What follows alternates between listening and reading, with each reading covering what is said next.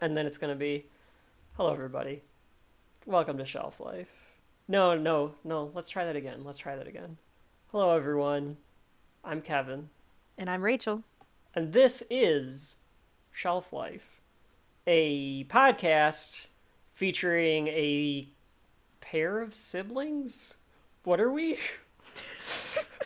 We're A pair of siblings. gonna have to cut that. Rachel, cut that Oh, I'm out keeping on it. the edit. No, I'm keeping it. This is a podcast hosted. We are brother and sister, and we are going through all things culture, past, present, maybe future, depending on. I mean, technically, yes, because we are recording this in a certain year, and hopefully, we're recording this in the future. We are going through everything from movies, TV, books, comics, games, anything entertainment-wise, and determining whether or not it is shelf life worthy. Meaning, is it good enough to be your collectibles on your shelf, virtual or physical? We're proponents of physical. We are collectors. But we're going through one by one, and we're trying to figure out if it is shelf worthy, if it has shelf life. And this week's episode, or tonight's episode, is featuring the 1998 movie. What are we doing, Rachel? Well, it's a mashup of Gremlins and Toy Story. A little thing called Small Soldiers. Small Soldiers, directed by Joe Dante, the director of Gremlins, and this has a extremely Gremlins-y or Gremlins-esque vibe to it. It's definitely a Joe Dante movie. I'm gonna start here. If for the folks at home, or in their car, or wherever you're listening to this, on the toilet, whatever. I don't know how well people remember this one. I think people our age probably remember it, but if you're 3 years older than us or you're 3 years younger than us, I don't know if you know what this movie is. So I Rachel, have a feeling that's true, yeah. would I you think it's very a short a time period that actually knows what this movie is. And part of our goal with the show is obviously going to be trying to find things that we're going to do obvious stuff for sure, but we're also going to do stuff that people might not have necessarily known, including us. We'll do episodes on stuff that we've never seen before, I think, as part I'm very of this. excited for that. And we want to make sure that we capture the essence and and as we'll always say, the truth about what goes on your shelf, what has shelf life. But Rachel, for the folks at home who may not know Small Soldiers, and I think you succincted it up pretty well, can you give us a little bit about the plot? What's going on in Small Soldiers? Okay, so I'm summing this up, right? So these toy makers create a new set of toys that come to life because of artificial intelligence and run amok. And that's pretty much what happens. Yeah, it's Gremlins with plastic toys. Yes. And I can say this. I know I went to the theater to see it. Oh, did you really? I know I can distinctly remember sitting in the theater to see this in 1998. Also, we didn't plan to do two movies from 1998 in a row. Or Ohio. Or in small town Ohio, but we have this scheduled out. We have this show planned. We didn't notice that. I don't know. Maybe we're just nostalgic for 1998, Rachel. So it was a simpler time. It was a simpler time, especially when add that to the list. The first wrestling thing that I have planned for us is from 1998 too. Are you kidding? Oh my god, this is the best thing ever. I think the first thing that we should do for everything should be 1998. Except next week, spoiler alert, we'll be going to 1989. So we kind of already ruined it. But I remember sitting in the theater. I know Mom was there because there's a part in this movie when they're watching wrestling, and I know I was getting the, there's wrestling. Like, I can distinctly remember that particular memory, but I don't remember, like, anything else about sitting there in the movie. But if I was there, I'm assuming you were there too. I don't And remember. you would have been little. I was 6. Yeah. I was 6. I don't remember. No, I really don't. I don't remember going. I remember I had the toys, and I don't know if they were the Happy Meals or if they actually bought us the toys, but I remember there's one of the Gorgonites is a eyeball, and his little fingers had suction cups on them in the toy version that I had, and I would stick it to the car window. I remember specifically doing that. And I know I had an Archer. Yep. I had a Chip. I think I had a Chip Hazard. I think so. And then we also had the one that reminds me of Freakazoid. No, we did not. Yeah. No.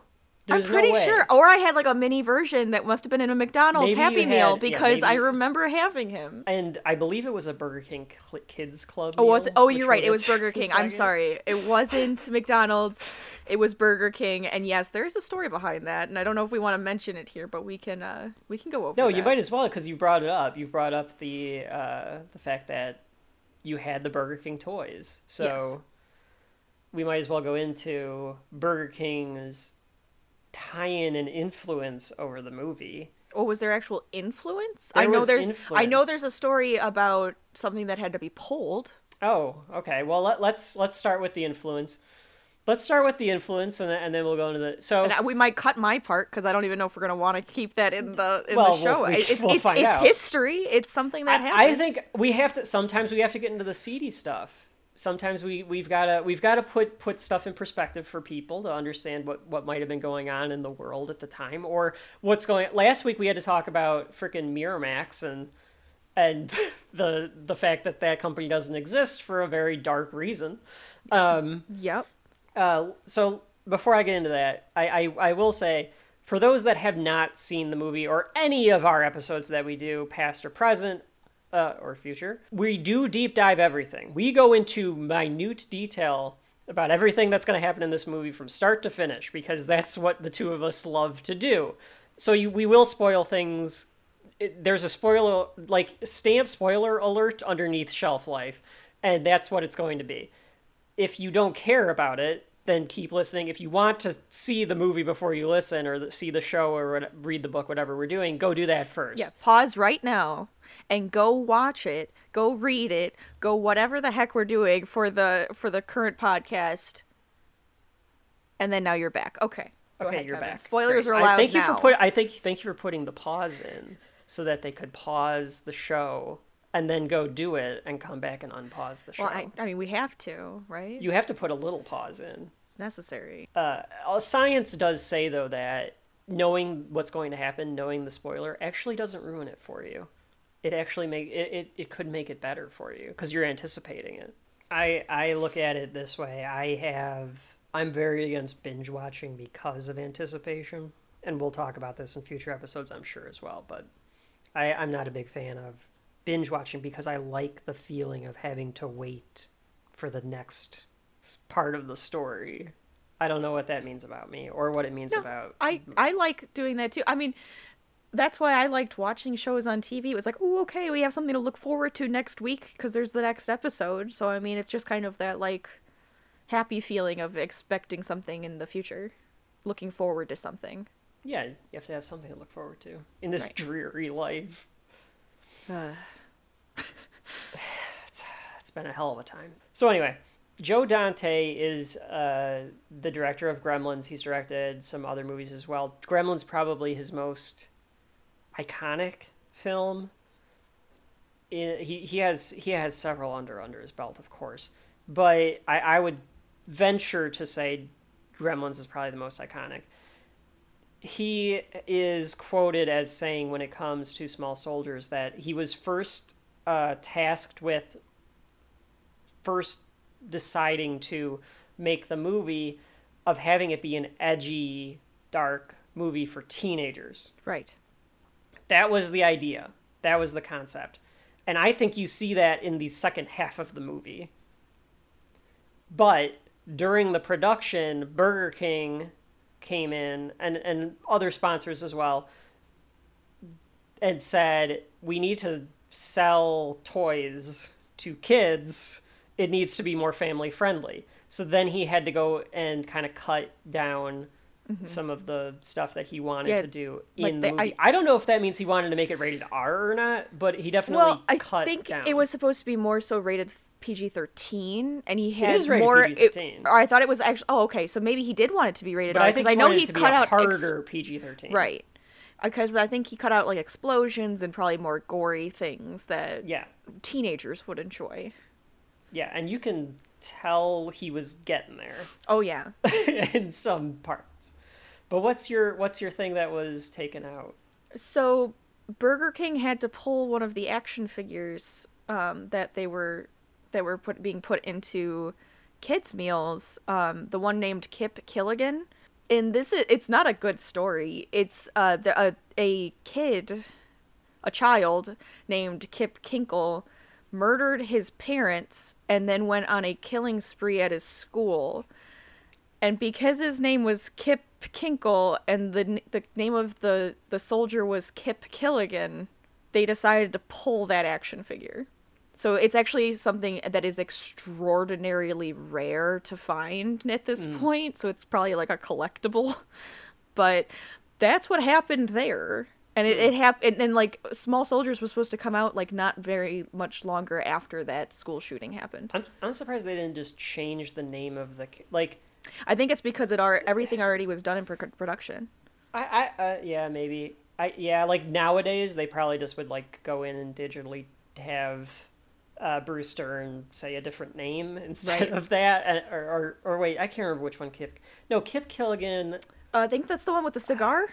They all have very distinct looks in this picture. The one with the cigar that has like the big gun and like the ammo that's across the one his played chest. that's the one played by Ernest Borgnine, right? So that's an important little role. So having Ernest Borgnine in the picture. We're gonna get a little dark. So you want to get darker? I mean, I don't know if you can get darker than that, but let's get a little darker too. We've already said a quote from him. This is the last film of the late great Phil Hartman, and I don't think we'll get into a lot of detail about his death. We're not the Lapsed fan. I can't go that dark into everything. But I will say Phil Hartman was a fantastic actor and comedian. He was known as the glue on Saturday Night Live. They would put him in sketches just because they knew he could keep everything together and make it seem more realistic and real. When we start our Simpsons shows, I think we'll have to always be mentioning Phil Hartman because he did the same thing for them. They weren't all there at the same time, but he made his presence felt. He's great in this. He is awesome in this role. He's kind of doing the same role as he is in Jingle All the Way. It's true. But it's just this annoying neighbor. He's like a techno head role, and he's great. And that particular line has stuck with me since the first time I've seen the movie. You and I quote it all the time. We'll quote it again at least a couple of times during this show. Yeah, just expect it. But before this movie came out, his wife murdered him while he was in his sleep. His wife had a lot of drug problems. She was trying to get clean. I think he was trying to help her, and it just did not go right, obviously. But she murdered him and then killed herself. It's an extremely tragic story. It's just one of the saddest things to happen, and you never hear anybody say anything bad about Phil Hartman because he was just so damn good at what he did, and he seemed like such a likable guy, and it comes through in every performance he does. So I obviously I don't want to get into those kind of things, and I don't want to dwell on someone's death. I want to celebrate what they did great, but I do also want to acknowledge the fact that this was his last film. Right. It's dedicated to him, of course. There is a very sweet stinger, very very heartbreaking stinger at the end with Phil and Joe Dante. I can give the stinger at the end. Phil, whose name in the movie is Phil Hartman. The stinger scene is Phil saying one of his lines, and they say cut, and he turns to the camera and he goes, "Was that too much?" And Joe Dante just starts laughing, and Phil Hartman kind of goes, like, throws his hands up, and he just goes, like, "I've never heard you say that before." Which is the whole essence of Phil Hartman. He's going to give you this broad performance, but somehow it's still very restricted, like, very controlled. I don't know how to describe it, but I don't know if I've ever seen him be bad in anything. And I've, like, he shows up a lot. Especially in the 90s. Yeah, he commits to his part, and I think that's what really brings it out. Yeah, yes, he gives it. I'll say this about everyone in this movie, especially Phil Hartman, but everyone in this movie, everyone is trying their damnedest, and I think that that's a reflection not only of having Phil Hartman and like these other kind of professionals on set. It's a reflection of having Joe Dante as the director. I think he seems like a very well-respected director that people want to give their all for, and because he has such a unique tone, they want to try to match that tone with him as much as possible. I think that everyone does a pretty damn good job. Even the voice acting is really good. Absolutely. Oh, I think they had a lot of fun with this show, and I think that's kind of like it shows a lot. And they were even saying they felt like big kids again playing with the toys because it wasn't all CGI. They were actual action figures that they were puppeteering and moving around. Well, and we should talk about that a little bit. So Stan Winston, who is a Hollywood legend, and I say that as someone that doesn't know a lot about the inner workings of Hollywood. We don't care necessarily about how the thing got made. We just want to care about what was actually made. But Stan Winston is responsible for some of the greatest practical and special effects you've seen in movies. And I saw a little snippet about him talking and his his company talking about they had just gotten done with working on something that required a lot of big animatronics. I can't remember what it was right now, but it was something that required a lot of heavy machinery. And they had to go and think up all new ways to do it because they needed these things to be as functional as something that was big. But now they had to do it with, essentially a 12-inch action figure and figure out how they can make the thing move with puppetry. And there's some fun like stuff that's on YouTube of like the behind the scenes of them trying to get Archer and Chip Hazard to kind of fight each other as puppets, and they were having issues doing it, so they had to start using CGI. Sure. So it's hard not to appreciate the work that's put in the background of a movie. It's really hard not to appreciate how much the thought and the energy they put into getting everything to work right to make it look really good on screen. Honestly, and I even wrote this in my notes a couple times, the CGI is not that bad. There's a couple of scenes where it's like, but, and again, I think this goes to Joe Dante being a damn good director, and this is also a DreamWorks movie, so it's got some Spielberg in there as well. Just like Gremlins, it's the same pairing. I think he knew when and how to use CGI, because most of these scenes that are using CGI, it's just the action figures. It's not people are over here and they're interacting with the CGI. It's a mix of just the action figures or the toys, and it's not usually here's Kirsten Dunst and Chip Hazard in the same shot, and they need Chip to do something complicated that a puppet can't do, so we're gonna CGI it.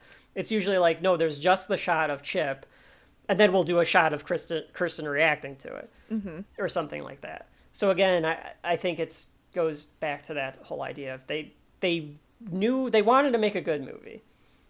They wanted to make to your point, a fun movie. I think that the studio wanted to sell toys. Yes. I No. agree. No, I did read that too, is that where the toys did better than the movie itself. But I do think that was also the, the company. It's just the way it is. Well, and I gotta tell you, Ever I since still, Star Wars, it's always make sure you get those toys out before the movie. well, yeah, the toys from Star Wars. That's everything. Right. The merchandising is everything. Merchandising. So the budget of this movie was about $40 million. It grossed $54.5 million. So it made money. It made its money back. But I don't know if you were able to catch how much money it made in merchandise. But I'm sure it made more in Burger King kids meals than it did. I don't know if I saw the actual numbers, but they did mention how it was like an extravagant amount of money. The interesting thing about this, and we'll get into it when we get into the detail, is this movie tries to come away with a couple of very blunt. I don't know if I'd call it very blunt, but it tries to come away with a couple of themes, a couple of messages, a couple of takeaways for the American audience in 1998. One of those is anti-big corporation. Yep. And we hear that from the truck driver, but go on. And the other is selling war to the masses. Yep. Instead of it being this, and it's an anti-war movie, I would wager. Mm-hmm. But then all they did was market the fucking soldiers. Right. The poster is nothing but the soldiers. The toys are the soldiers. The trailer is the soldiers. The trailer is the trailer for the toy. Like, right. The teaser trailer is Chip Hazard punching the box. Yep. And I'm not going to fault Universal and DreamWorks for doing that. They knew what they were doing, but it does take a little bit of the sting out of it.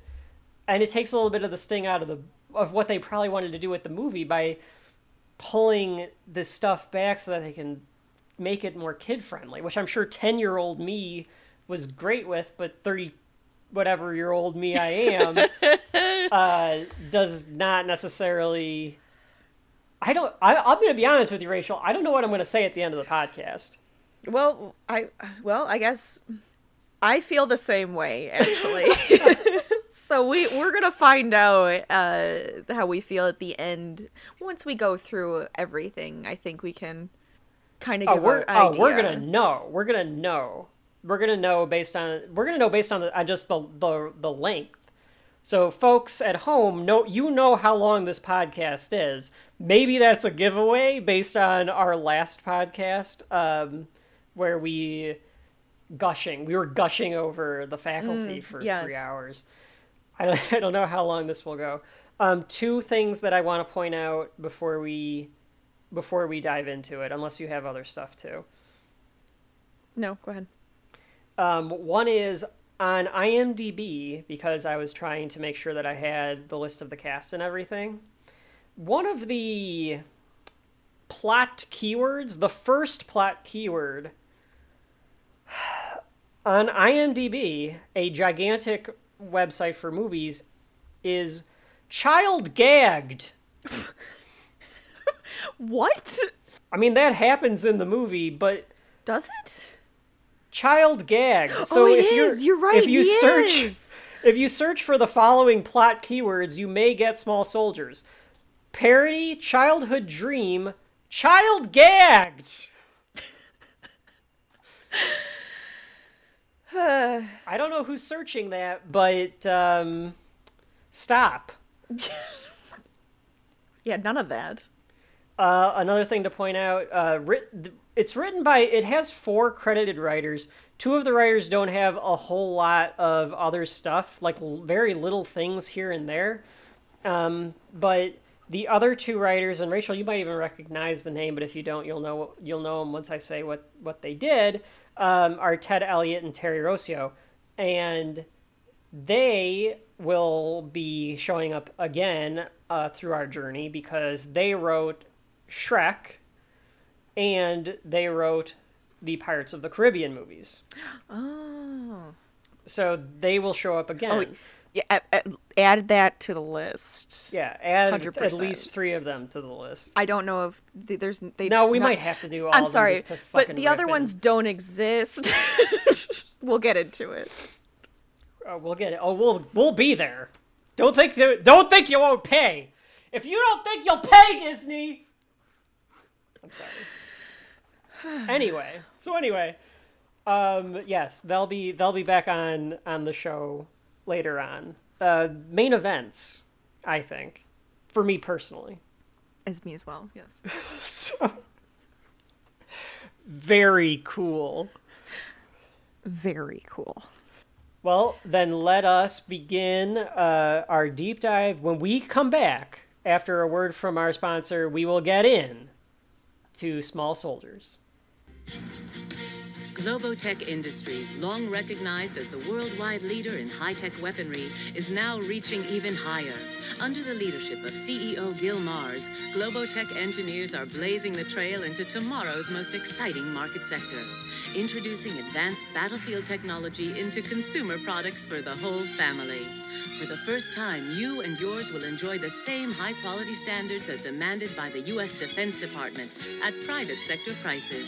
Globotech, turning swords into plowshares for you and your family. So are we getting into it right now? Or are we starting here? We might as well. We might as well. Sure. The movie starts with a Globotech commercial. It's very like a Terminator or RoboCop feel. I think that comes actually after the Small Soldiers Triangle. Yes. And We're, the like, introduction creating of the score. it. Yes. The first, when I was rewatching this for the show, I was like, this sounds like Jerry Goldsmith. Like, it's got to be Jerry Goldsmith's score. And then I looked it up and it was a Jerry Goldsmith score. It's a great score. Maybe we'll do a little bit of Shelf Life Jukebox for you and hum the score. But look it up, because there's some parts of it that are very, very good. But anyway, the way that I looked at it, and it does do the whole Globotech is a international blah, blah, blah, like does that whole thing. I thought of it more like this is a conglomerate. So it's a Stark Industries. It's a Yes. They are a weapons manufacturer, Exactly. but they have other junk. Like they also, they're a weapons manufacturer, but they also have a textile mill. Like I feel like Okay. that's kind of how this company is set up. But I think So- that they were first and foremost the weapons company, 100%. and they're just buying other things now to They make made their themselves money look off better. of, yeah. They made their money off of weapons, and now they have all of these other things. The other way to look at it, and the cynical view and the satirical view, which Joe Dante might be putting on, or the writers might be putting on because of the fact that you get this tone later with the movie, is that the company, so Heartland Toys is the company that ends up making bought the out. products. They're renamed Heartland Play Systems because toys is not a good enough word. Another take on corporations having to you have to brand it. It's the movie's kind of ahead of its time in all of this. You could have the cynical viewpoint where they're trying to reach kids. They're trying to indoctrinate kids into liking war, Sure. which we'll get into this in the scene coming up, but I don't know. Like that is a very cynical viewpoint of what the movie is, or like why they're doing it. But I wouldn't put it past them. Wouldn't put it past a company that is putting that kind of a slogan in their commercials to you. Yeah. But you know what else? So that commercial reminded me of RoboCop, and add RoboCop to the list. Absolutely. It will. Folks at home, you can't see this, but Rachel, every time I say or she says add this to the list, she literally writes it down. I'm physically adding it to a list. By the way, we have enough on this list to do this until we die, I'm pretty sure. Which I'm fine with. Oh yeah. But we had at least a list of like 500 movies that we can do, and that's just the movies. And that's without anybody else's input. But Wait for suggestions. the other thing that it reminded me of, and you'll appreciate this, and hopefully part of our audience, It reminded me of when you go into the ride at Universal Studios for Terminator, and they show you the commercial for Skynet. Yes. Or for Cyberdyne Systems, but they're showing you like, and now we're introducing Skynet. Right. That's what it reminded me of. 100%. Was the Terminator 2, the ride. It is partially Universal, though. They worked with Universal to make this, so I could Universal totally did see make Universal saying, let's make this, and it'll, like, be perfect for it. And they were probably doing the Terminator 2 ride around the same time that they were making this. Might have came out a little bit after, I can't remember. So you get this idea of what kind of a company Globotech is, and after the commercial, it has the Heartland Place Systems sign being lowered down, and it's a division of Globotech or something like that. And a lot of this score that Goldsmith does, and I'm a score nerd, you're a score nerd, so when we have a good score, we have scores we think that should be featured, we're going to talk about them. It's a lot of percussion. It's a very much a war-themed, like, bump, bump, bump, ba-da. Yeah, it's great. It's great. Yeah, a lot of staccato. Yeah. Very orchestral. I love it. It's a really... I keep replaying... There's 2 tracks that I keep replaying. One is just the theme, which is just them assembling the toys. Mm-hmm. And the other is the roll call when Hazard pulls them off. Awesome. It's beautiful. Awesome scores. So anyway, we get a helicopter landing near the building, and that immediately cuts to David Cross. David Cross is a alternative comic from the 90s. Rachel, I don't know if you know, he's in several things, actually. He pops up here and there. I know his face from a lot of different things, but I can't think of him now. He's playing Irwin, who is one of the... I would say when Heartland was just a regular toy company, he was probably the heart and soul of that toy company. He was the idea man. He came up with he was the creator. Yeah. And he's nervous that someone's here, and he's scrambling to grab all of his stuff. So he's on his way to some kind of meeting that we're about to find out. And he runs into, on the way to that meeting, Jay Moore, another Canadian who's in a bunch of stuff. That's what I got out of Jay. He is playing Larry Benson, but he's definitely... He takes David Cross's ideas and he comes up with how to market it and how to sell it. Right. Kind of the design guy. We have the design and we have the marketer. Mm-hmm. So they're on their way, and you get an idea of exactly where these two are coming from. Irwin is a guy that thinks that it should have stayed small. It should have been for the kids. It should have been about teaching kids. That's the idea of toys. The heart of it, yes. And Jay Moore's character is way more of, we're going to make more money this way. Yeah, so, he's kind of a cynic. That's what matters, is the profit. Right. That's the bottom line. Literally. That's life. As they're on their way to the meeting, they get greeted by the new CEO's secretary, I guess, right-hand woman. She's the Smithers to his Mr. Burns. Yes. And her name is Ms. Kegel. Yeah, and I have a question. Is that a joke? Is that a joke? For Kegel. Okay, I'm sorry. Kegel exercises? I don't think... That's the first thing I thought. I'm like, wait a minute. As an adult. Well, as an adult and as someone that will... Hey, add this to the list, that episode of The League. I can see where why your head would go there. My head didn't go there immediately. My head actually went to the fact that there's a character, one of the antagonists in Gremlins' name is Mrs. Deagle. Oh, there are so many references There's a lot to of Gremlins other references. things. It's not even just Gremlins. There's so many references to like other movies and other like music and shows, and yeah, it's like us. They reference everything. Well, yeah. But I thought it was more of a reference to Mrs. Deagle from Gremlins, because we do get Gremlins references throughout the movie. Okay, I'll take it that way instead, because the other I was just like, seriously? So she leads them into a boardroom, which I thought was a big boardroom for the fact that this seems like a smaller we're in small town. I don't know if this is in small town Ohio. Most of the movie takes place in small town Ohio, but this felt like a smaller company. Like it wasn't like a giant factory building. It was kind of like a regular like 1-story, 2-story office building. Well, I think some office buildings that are that size, and I think I could kind of relate to the size that they are.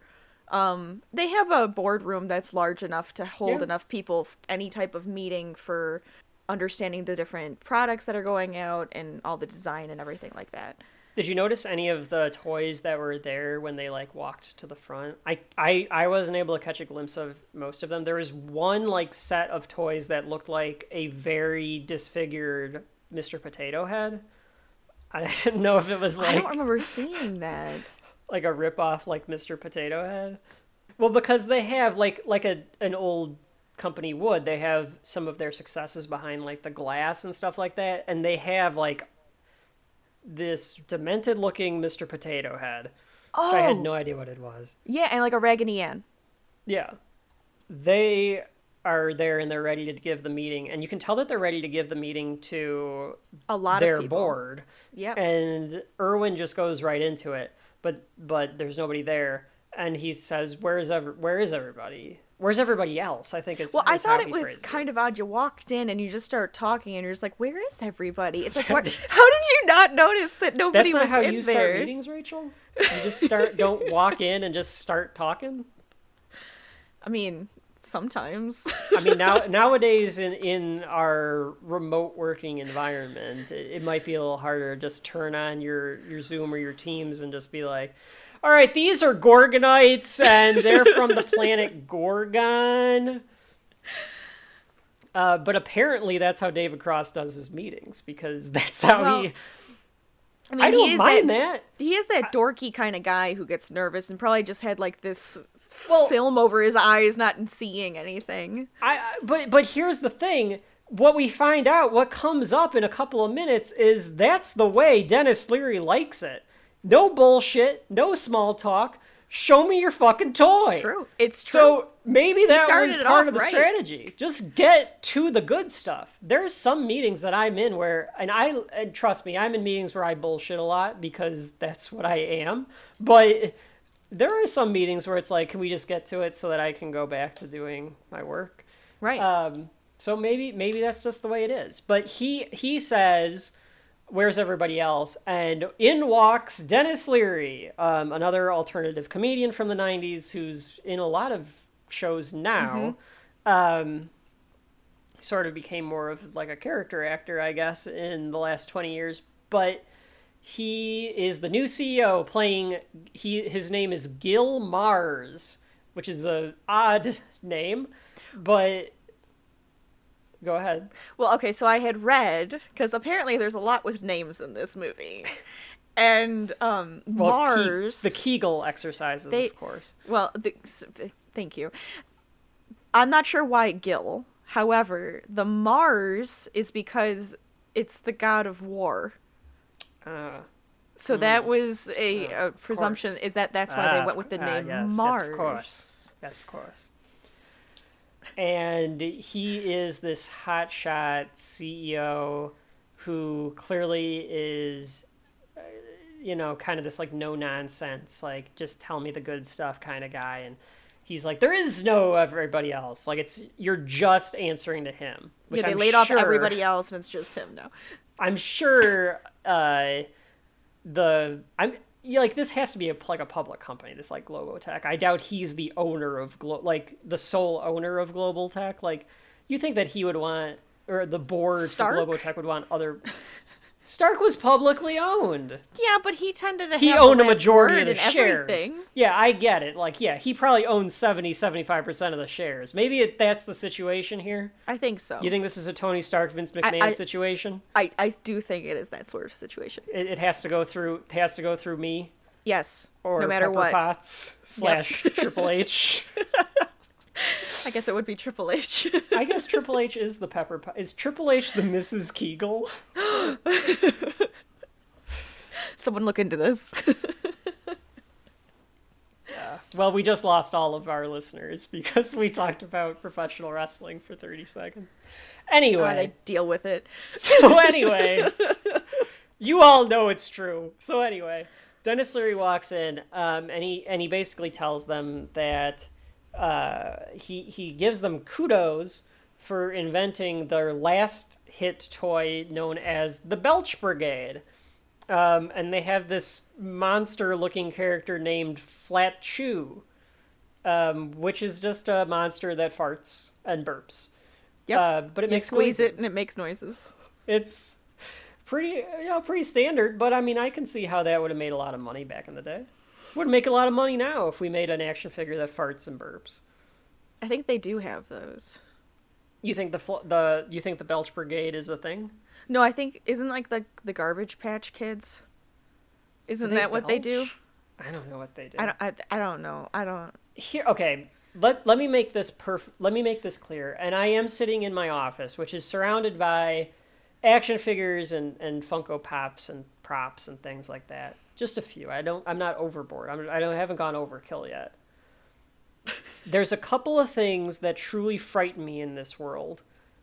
One of them are dolls and toys that look too realistic. The Garbage Pail Kids, or Garbage Patch Kids, whatever the hell they're called. Cabbage They're two Patch different Kids, ones, but yes. scared the hell out of me. They look like they're evil. They look like they're going to try to murder me in the middle of the night. And we're about to talk about a movie where toys do try to murder you in the middle of the night. But those things scare me. So I don't know if they fart or burp because I never would want one. The Belch Brigade, though, looks like a lot of fun. So Mars, what you kind of get the idea of, like we said earlier, is that like Irwin's the idea guy. Larry refines it into something for marketing. But Mars sits there and he wants them to give the presentation. This comes, and growing up, Rachel, we had I'm sure it's still at Mom's house. We had the clamshell VHS of this movie, and I know I watched it a lot as a kid. Yes. I can't remember if you remember watching it a lot as a kid. Well, I probably watched it with you, but I also remember watching it a lot on the VHS tape. So There's a few lines in here that I'm going to point out because I can just remember, like, they've stuck with me. Not as much as the one line, but this line has stuck with me forever too, which is Irwin starts giving the presentation and he turns because he realizes he hasn't really like acknowledged Mr. Mars yet. So he goes like, "Oh, hi, how are you today?" And Mars goes, "I'm late." And he does it with like this like very like, it doesn't matter, like move on. And for some reason that's always stuck with me. I've never been able to use that in a normal setting because I would just look like a dick, but like, God, what a power move to just be like, I'm late. which is weird because Irwin also said he was early. So I find that odd that he was late when Irwin was like, "Oh my God, she's early. Why is he early?" Well, he's early for that meeting, but to Mars, to a guy that that's late. Like, that's true. I gotta get to Let's go bombing on Iraq or whatever. We're on a schedule. I don't know what we were doing in '98, Serbia or Yugoslavia or whatever we were doing. Well, I think at the end they were going after the Russians, or something No, in he South says Africa. South America. South America. I think he says South America. So Irwin starts introducing the Gorgonites, and he has shitty cutouts and drawings of They're all the cute, Gorgonites. I think we should start with the names. So do you want to go through the names of the Gorgonites? Or do you want me to go through the names of the Gorgonites? I mean, if you want me to do the Gorgonites and you do the... I'll do the Commando Elite, that's fine. A key part of the Gorgonites, and we'll get to their voice acting later, but other than Archer, they're all voiced by the Spinal Tap band from This Is Spinal Tap. Add that to the list, by the way. But go ahead, Rachel. Give us, who are the Gorgonites? We have Archer, who is their leader, the emissary of the Gorgonites. Let me go. It's all right. Okay, I'm sorry. I'm stealing your thunder. Yes, thank you. We have Archer, the leader. We have He is Archer, the emissary of the Gorgonites. Troglodyte. Troglodyte. Yes, the barbarian navigator. He navigates according to Erwin. He navigates. Ocula, which is a scout. The He looks. eyeball. He's just a big eyeball. Slam Fist, the enforcer, aka Quasimodo. Quasimodo. He's just a Quasimodo ripoff. Definitely. Which I don't. Hunchback of Notre Dame had to come out at some point around this time because they do a couple lines from Hunchback of Notre Dame. 1996. Okay, so a couple years before. Okay. Insaniac, the attack specialist. I hate this character. As a child, because I was a child, he made me laugh. So, but he just reminds me of Freakazoid. Then we have Punch It, the muscle defense strategist, who looks like a rhino. See the rhino? Yeah. Yeah. Okay. And then Scratch It, Punch It's sidekick and fighting partner, who's just like this little bouncy Frog thing. It looks he just like has a weird like toy. 2 hands that he bounces on, and he's just a head. It's very hard to describe these things. You're right, though. Insaniac does look like Freakazoid. Yes. Look a blue Freakazoid. He spins around and everything. And Archer looks like a cat person, Yeah. kind of. Yeah. Yeah.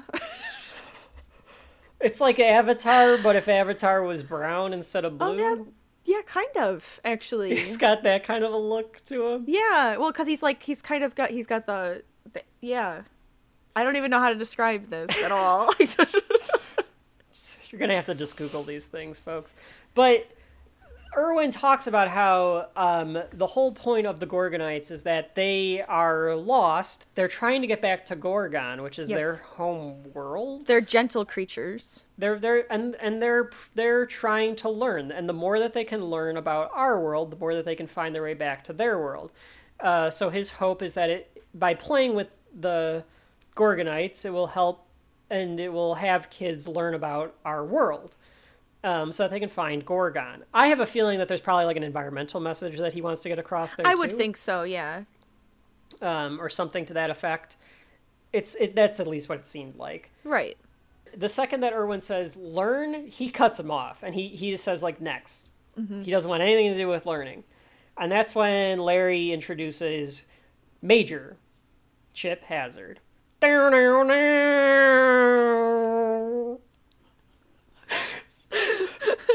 Sorry, what were you going to say? I was gonna say, of course, he has a prototype made already instead of just having Yeah. like an idea board. It's called literally, multimedia, Erwin. Look into it. and this and is it- where they use the theatrical trailer. Pretty much. And it shows Chip Hazard, who is played by Tommy Lee Jones. It's voiced by Tommy Lee Jones. It looks just like the villain in Avatar, so just another thing that Avatar ripped off is it does. It looks just like that 100%, guy. 100%. Or Cable. I mean, either way. Is Avatar on the list? Add Avatar to the list. Okay. Keep mentioning it. But he does look kind of like Cable as well. Yeah. And Tommy he's Lee Jones. he's the square The flat cut, top. yeah, flat Yeah. top soldier man. That's all Soldier you man. have. What you think of is a soldier man. Old soldier man. Old soldier man that's what he is. And Tommy Lee Jones, by the way, because I know we credited a lot of the crew with being really good earlier in the show, but he's doing a really, he's trying. Like, Oh, he's I could see excellent. Tommy Lee Jones, like, coasting through this to, like, just get his paycheck. He's not doing that. He's putting some effort into these line readings that he gives. Again, though, I he think. could just be enjoying himself, and then it just Sure. comes across that way. So this could be him coasting, but because he's just having fun doing this and then going to the next thing. Well, it's a year after Two-Face. Add that to the list. yeah. But they reference that later too, and so maybe he was just happy to be doing something that wasn't an abomination. The commercial shows Chip Hazard punching out of the box, and Mars stops them because he's like, "Does it really punch out of the box?" And they say no, and he gets disappointed. And Dennis Leary goes on a little bit of, I didn't write it down, but he goes on a little bit of a rant that's just a Dennis Leary stand-up thing, where he's like, I'm sick and tired of seeing trucks that climb to the top of Mount Rushmore. I'm sick and tired of people having shampoo that tells them they can look like Claudia Schiffer, or whatever he says. Right. And he wants his advertising to do exactly what it says it can do. Right. And he thinks that he can make the toys play back using Globotech technology. Right. Which Irwin kind of thinks that's not possible. Even Larry is like hesitant on it. But he also wants to kiss his ass, so he doesn't say he's hesitant. And they're like, we're part of Globotech. Like, there's going to be something that can make this pretty high tech. On top of that, they're like, we'll put in a lithium cell, a Globotech lithium cell, so that it lives forever. You never have to replace the batteries on it. Which is like, an interesting tactic. But I guess, like, okay. I mean, it's a good idea. It is actually, like, a pretty good synergistic move. Like, if you I don't have to buy batteries for this? Yeah. Yeah, like, exactly. Like, nowadays, there's not as much with batteries because you just recharge it through a USB port or whatever. Well, it's a battery itself that's being recharged. Yeah, so, like, they're that eventually will go out, so... Yeah, they're ready for it. So he leaves, but before he... Oh, 2 things before he leaves, then he asks them, like, what do these soldiers need? Mm-hmm. And Ms. Kegel, because the other 2 are doofuses... Well, because they aren't in the war games. They're not in the war game. She tells him, enemies.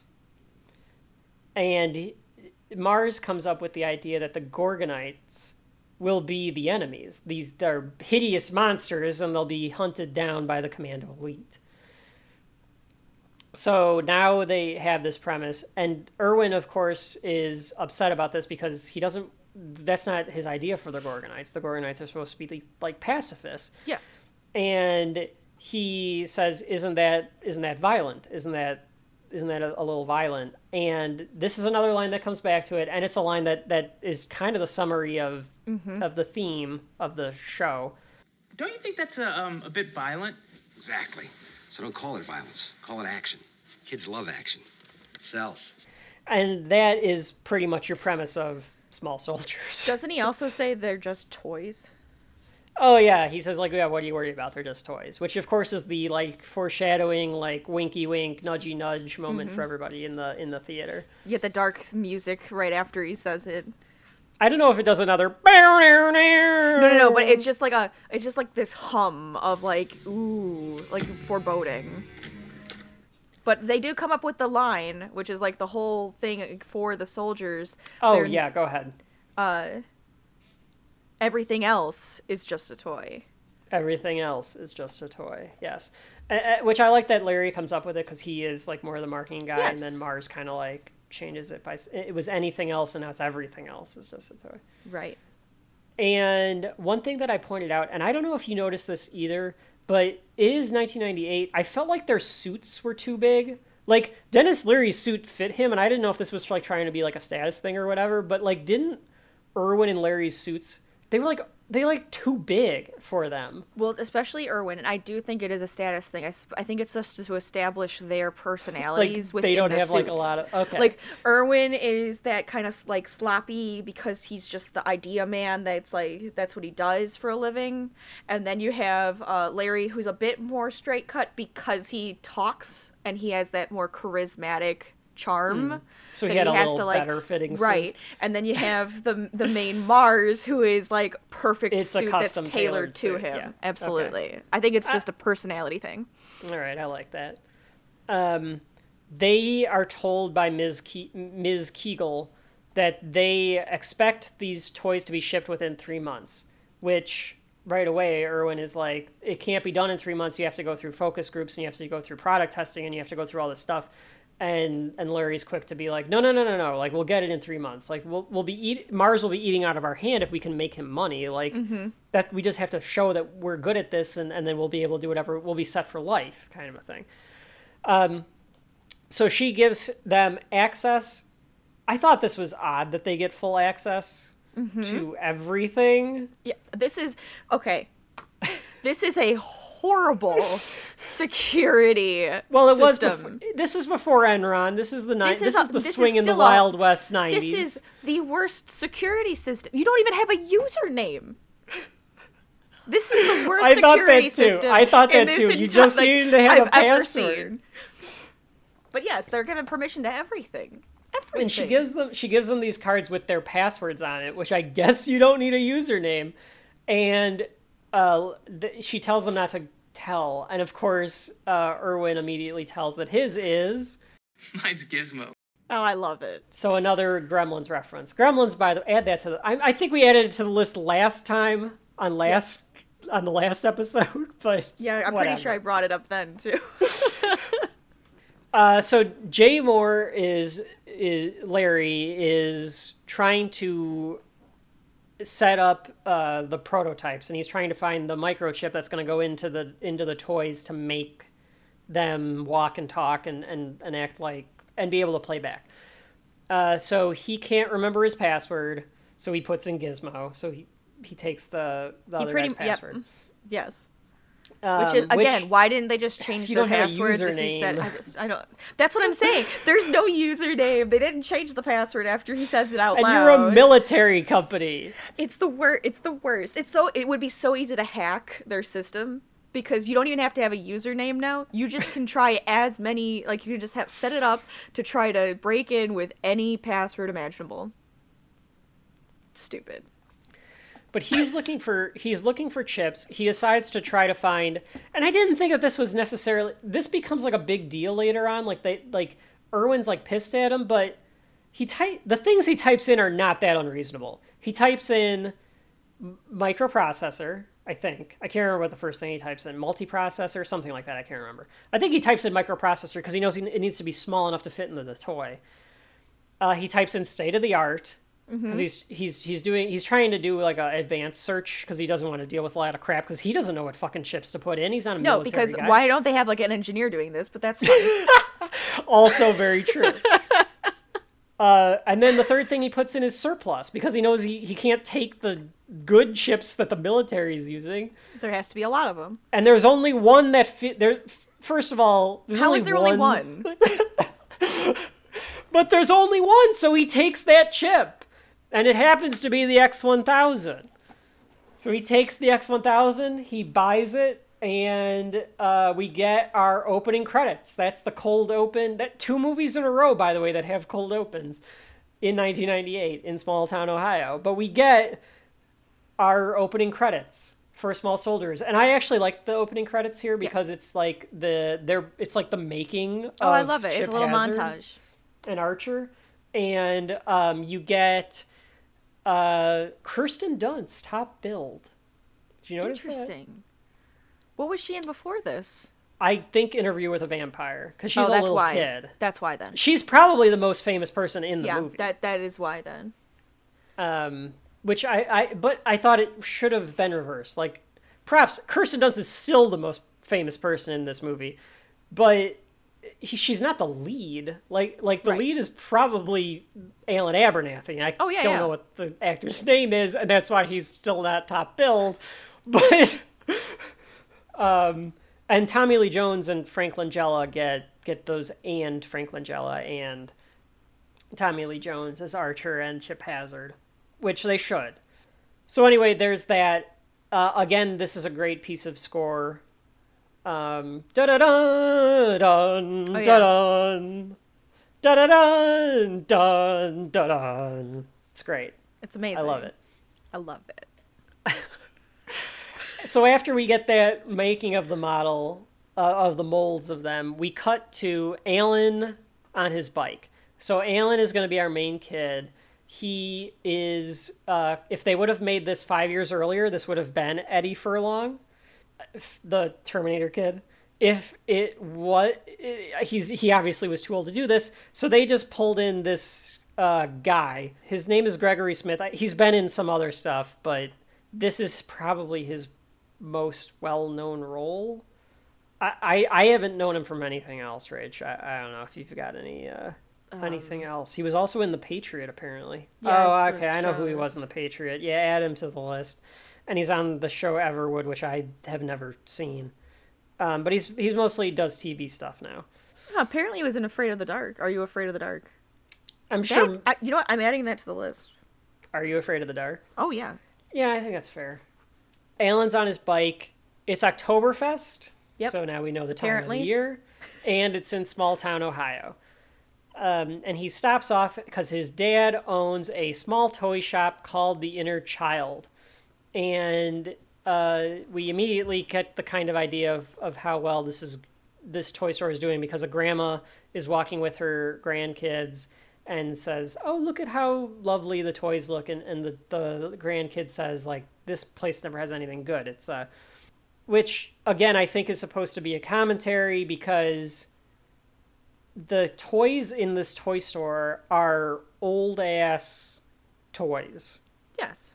They're like quaint They're- little toys, like fun, cute things, but Yeah, but like, who's to everyone's point in this movie, who's buying this stuff? Like, I get it. We're doing something right now that I find to be very niche. I don't expect to become a millionaire doing this. I don't think that Kevin Dunn should expect to become a millionaire, but make it selling Ray. The only thing I recognized in that store was there's a Matilda doll somewhere in it. I don't think he was expecting to be a millionaire, though. I You think think he it's was just trying like- to keep the quaint a lifestyle alive. I think he was trying to keep the technology filled era at bay a little bit. Yeah, there's a little bit of anti-technology in this movie, and I respect that, because hey, you know what? A fucking Slinky, it used to be better. Having you use your imagination. You want Chip Hazard to talk to you? You put a voice of Chip Hazard in your head, and you have him talk to you while you Yes. play with the figures. You don't need to have him play back. That's too much. You're not getting a full sense of, and maybe that's the whole point of like the inner child, Keeping the is wonder. You're trying to you're trying to have an imagination or whatever. I digress. He is reading, so he's sitting at the table. He's reading a motocross magazine. I don't know if I picked this up rewatching it, which comes into play because Kirsten Dunst has a moped, I think. Oh, okay. So I don't know why. Well, I the don't know. boyfriend has a motorcycle. Well, it's the 90s too, and Yeah. who didn't have a moped or motocross during the 90s? First what happens is we get the great Dick Miller, who is delivering some toys to the shop. He's playing Joe, the delivery man. Dick Miller, of course, also in Gremlins. Mm-hmm. He might as well be playing the same character. Yep. It might as well have been Mr. Futterman. His name might as well be Joe Futterman. Because I don't know if we ever get Mr. Futterman's first name in Gremlins. But I want to say that this is a shared cinematic universe between Gremlins and Small Soldiers. At least in my headcanon, that's the way it is. And he's the Heartland Express, or Heartland Toys delivery guy. Murray Oh, Futterman. Murray Futterman. I know. I wish it was Joe, because it's just Joe for. Well, he does Small basically die Soldiers. in that movie, so It's true. maybe he had to rename. Maybe This is maybe his twin because of the brother. events of Gremlins, he survives and the wife dies, but they have to cover up the Gremlins attack, so he changes his name to Joe Futterman. And he's Clearly a relocated. different guy. Moves to Ohio, becomes a delivery man for Heartland Toys. It all makes sense now. 100%. Absolutely, it makes sense. So Dick Miller comes in, and he has like the stock. Alan kind of asks him, like, "Is this a new truck? Like, oh yeah, yeah. new He's, something?" yeah. And he says, "New owner," and we get Right, another and there's the theme logo here. and- He said, Oh, and he is. Yep. pretty soon everything in the world is going to be owned by one giant corporation. And then he adds on, and that'll be goodbye microbreweries. but that is clearly there is an anti-giant corporation, which I think we are too, Rachel. We you know, we don't want something owned. If Disney, if you're out there and you want to buy Shelf Life, we're listening.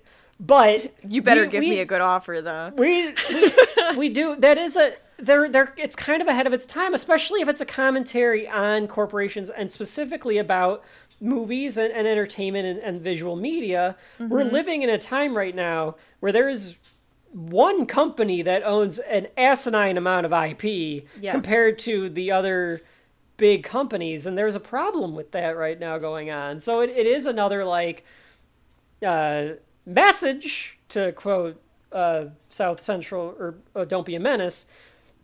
It's another message to keep in mind. This like the bigger a corporation gets, it almost seems like they're trying to say the less structured it is, which is not the case. But that's kind of the Joe Dante thesis, I think. So while he's grabbing stuff off the truck, and I am interested to know, other than the Commando Elite and the Gorgonites, what is Alan's dad buying from Heartland Toys?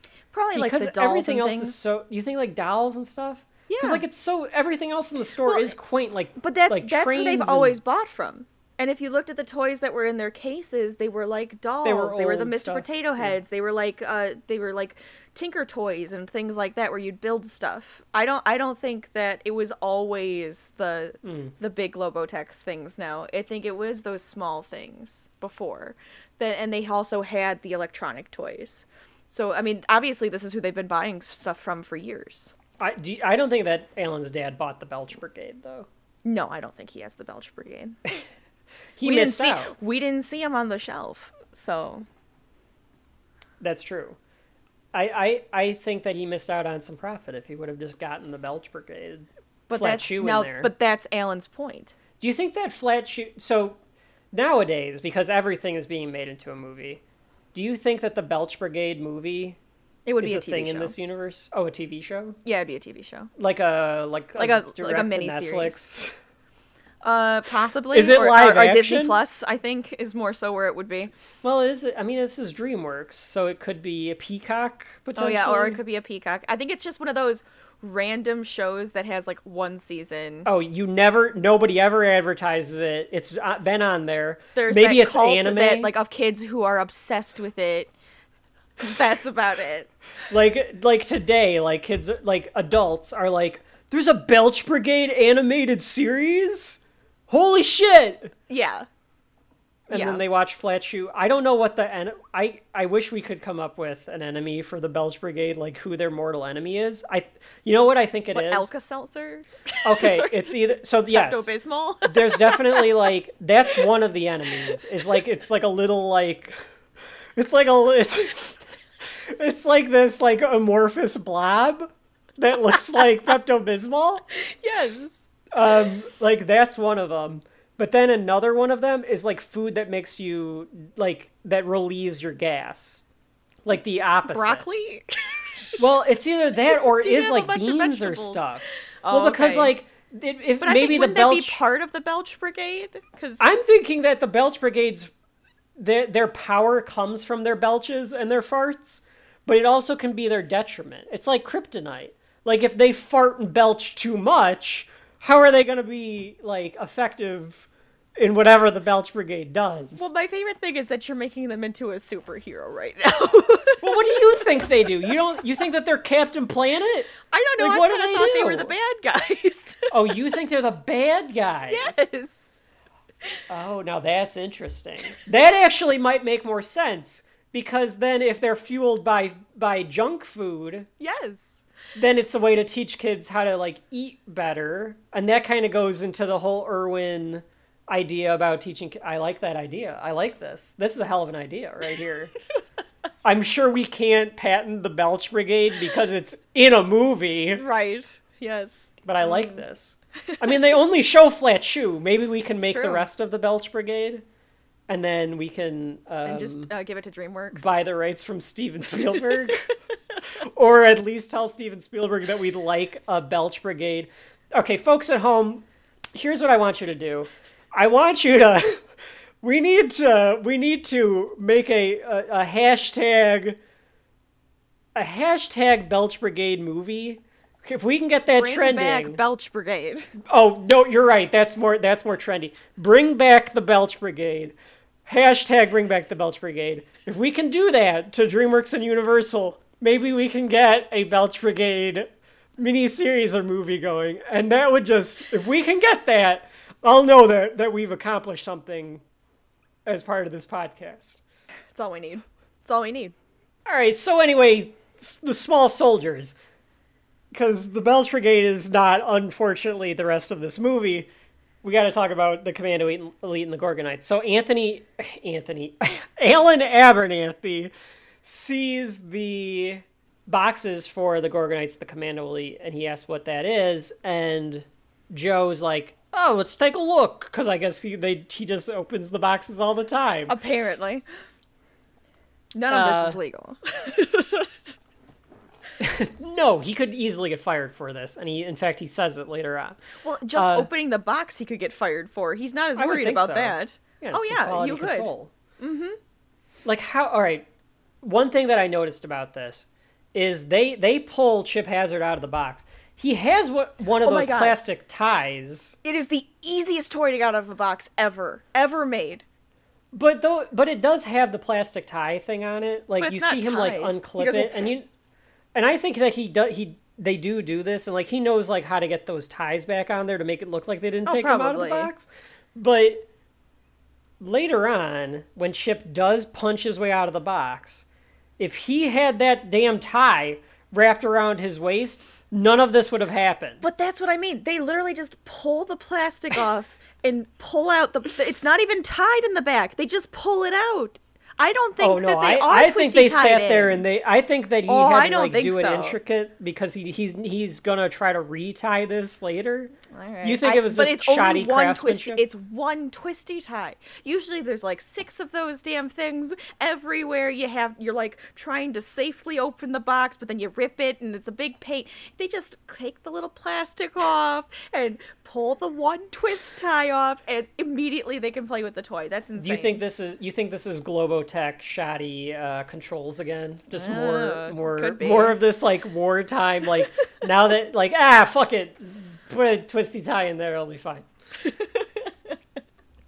So they activate both of them. They activate Chip Hazard by saying 10 Hut, I think, and he does Yep. his Major Chip Hazard reporting for duty, which I guess I didn't even think about this, but the name is supposed to be pretty like on the nose. Oh, yeah. like Major Chip Hazard, like that's Right, he's a that's Chip the driving Hazard. force.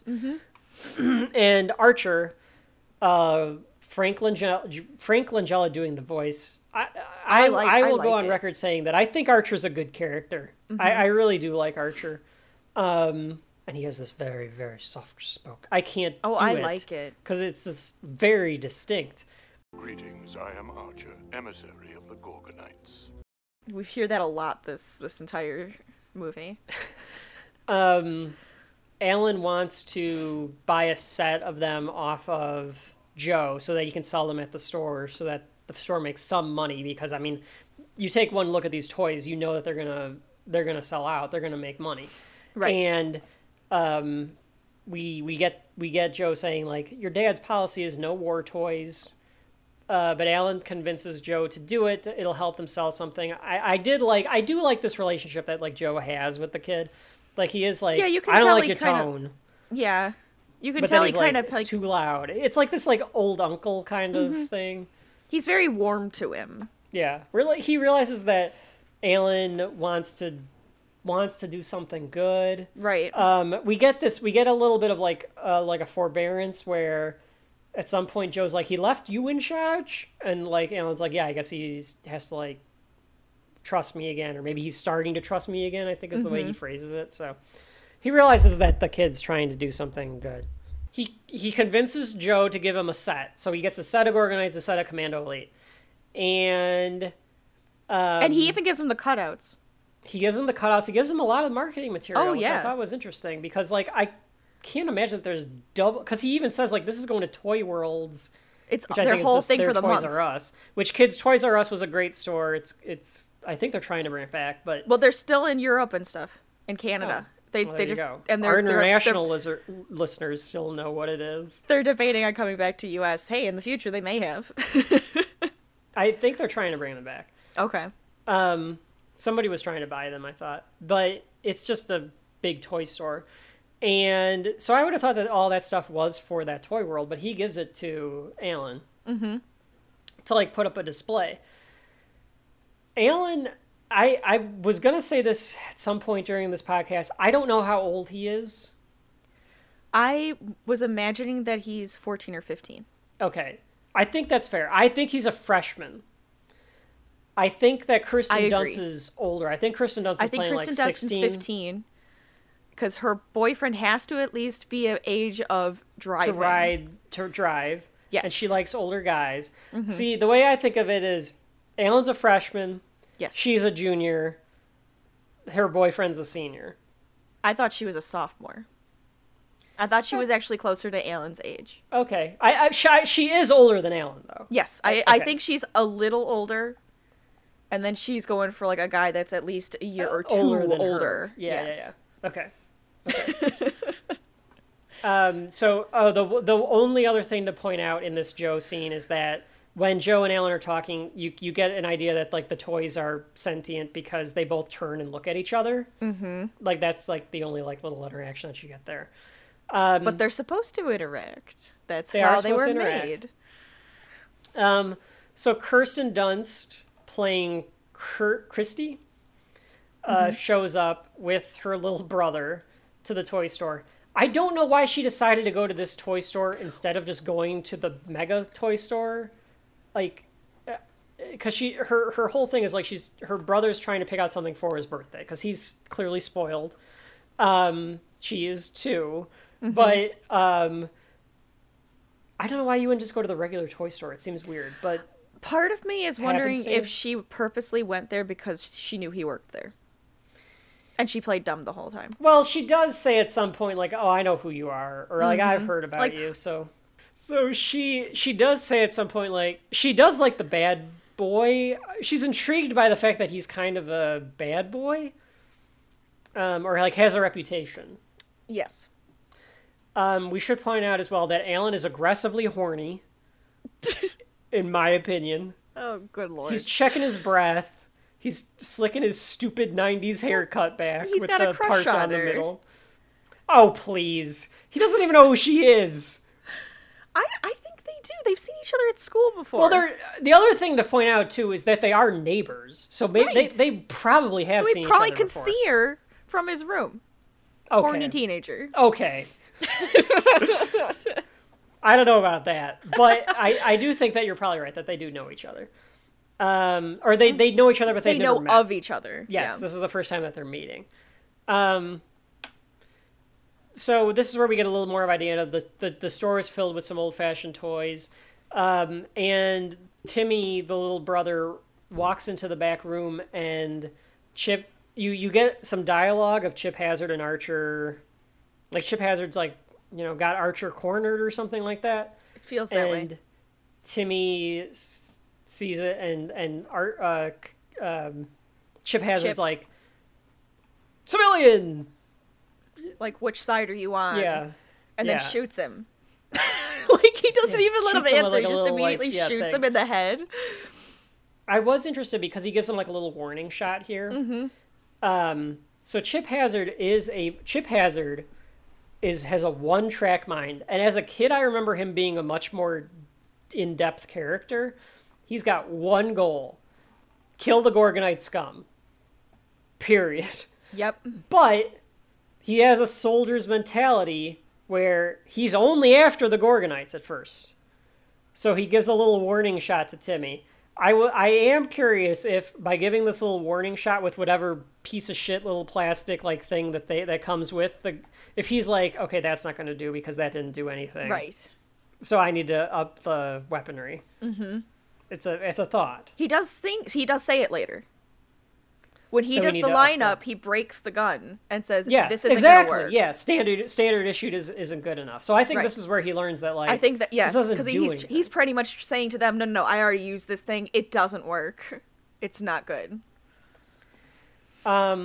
So Timmy wants a major chip. I want a major chip hazard. I want this one. And Alan's like, I don't know where they went. I'll hold one because she has to go convince the parents to get them because they're a lot. We'll get to the price in a little while or at the end. But she's gonna leave, and there is like a little bit of flirtation where she's like, see you around sometime, or like show Say up hi. sometime. Say hi, yeah. But Because she then says we see they said bye, and then she goes, "Well, say hi sometimes." Oh, yeah, okay. So it's cuter than that. All right, all right, Christy Fimple. And it's the worst last name. But they leave, the boyfriend shows up, and the boyfriend is the most 90s boyfriend ever. It might as well. So I wrote down, the boyfriend looks like a knockoff version of Brad from Home Improvement. That's how 90s we're getting. And then it turns out that his name is Brad. Yep. He's this tall blonde kid. Brad. With the Leather square jacket. head and the part in the middle, just like Alan has. And he's on a Motorcycle. Motorcycle. Motorcycle. And his name is Brad, so he's definitely a 90s kid. I'm going to say this about the name Brad. I think it should have died in 1999 because it just says you were born in the 90s. Like, I'll give you like 1987 maybe to 1999, but after that, no more Brads. Because it just is so peak 90s to me. Yeah, and like the type of person they are when you just hear Brad. There's such a stereotype with it. And it's real. It's true.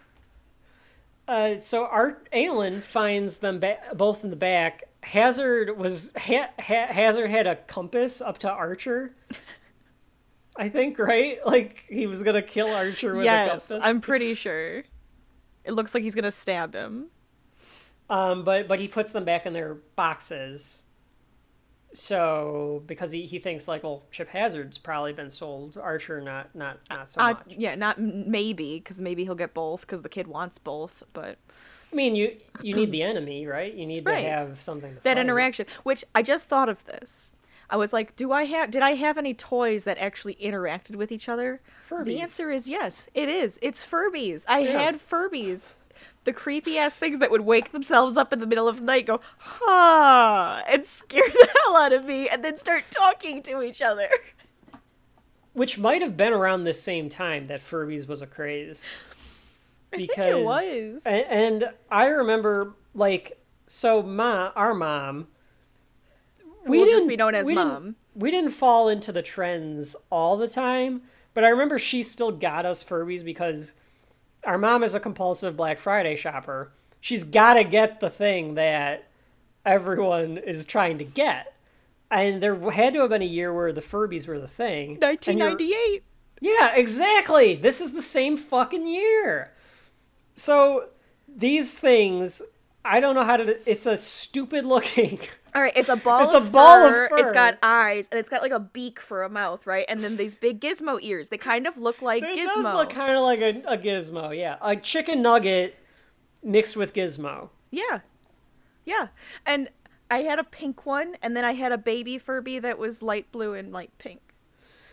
And you were supposed to, like, feed them, and Yeah. the more... And the thing... They were supposed to, quote-unquote, learn. Mm-hmm. So the more you talked to them, the more they could learn and interact with replicate your speech and stuff.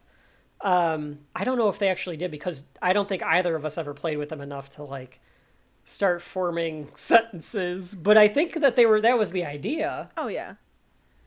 They were the weirdest things. But they would wake themselves up in the middle of the night, and I just remember that, as they would wake up and start talking. There are Furbies on sale on eBay. The price varies. You can get them for either $19.99 or $300. There's some for $75. But Well, now you're they're right. more electronic. Their eyes aren't even like real ball eyes where they blink. They're the electronic eyes that are like like a screen. That's what the newest ones be turned into. They still are making them? I don't know if they still, but I know that's what the last ones were. But that is the ideal, I think. Like it's a Furby like product. I mean, it's more advanced than what Furby was, but that was the craze that year. We're getting Furbies, and it died off. Like, I do think that had the Commando Elite and the Gorgonites not been murderous, they probably would have been a fad, just like the Furbies. Oh yeah, absolutely. But you're right, that definitely a Furby-like thing. So Alan's trying to pack up for the day, and he realizes that his dad forgot his plane ticket because his dad's going to like some seminar for small businesses. So he rides home, and this is where we get the introduction of Alan's parents. Dad played mother. by, sorry, His weird mother. well, his The mom, outfit, and then she's like, was she? I thought she was a stewardess Is she? with that outfit. I don't know what she is. I don't. Maybe that was just the fashion back in the day, Rach. Anyways. But his dad is played by Kevin Dunn, who I think of as a professional movie dad because he's the dad in this and he's the dad in Transformers. So to me, he's just a movie dad. Oh, he is movie dad. That's a good way to put it. And the weird thing about this is I think that he looks younger in Transformers, which we'll add to the list, than he does in this movie. It's very odd to me, especially considering, like, when you go with Shia LaBeouf 9 years or 8 years later, whatever it is, and this, like, it's only like a 3-year age gap difference that we're talking about between the sons, but it's the same guy. It's interesting. But yeah, the dad, we get the idea that, like, they moved to this town recently. They're trying to, like, be in a less stressful environment. And we get turned to the neighbors where Kirsten Dunst is there with her family, and we get the introduction of Phil Fimple, played by Phil Hartman, and I was laughing he's just the greatest. Like, I was just laughing. What's up?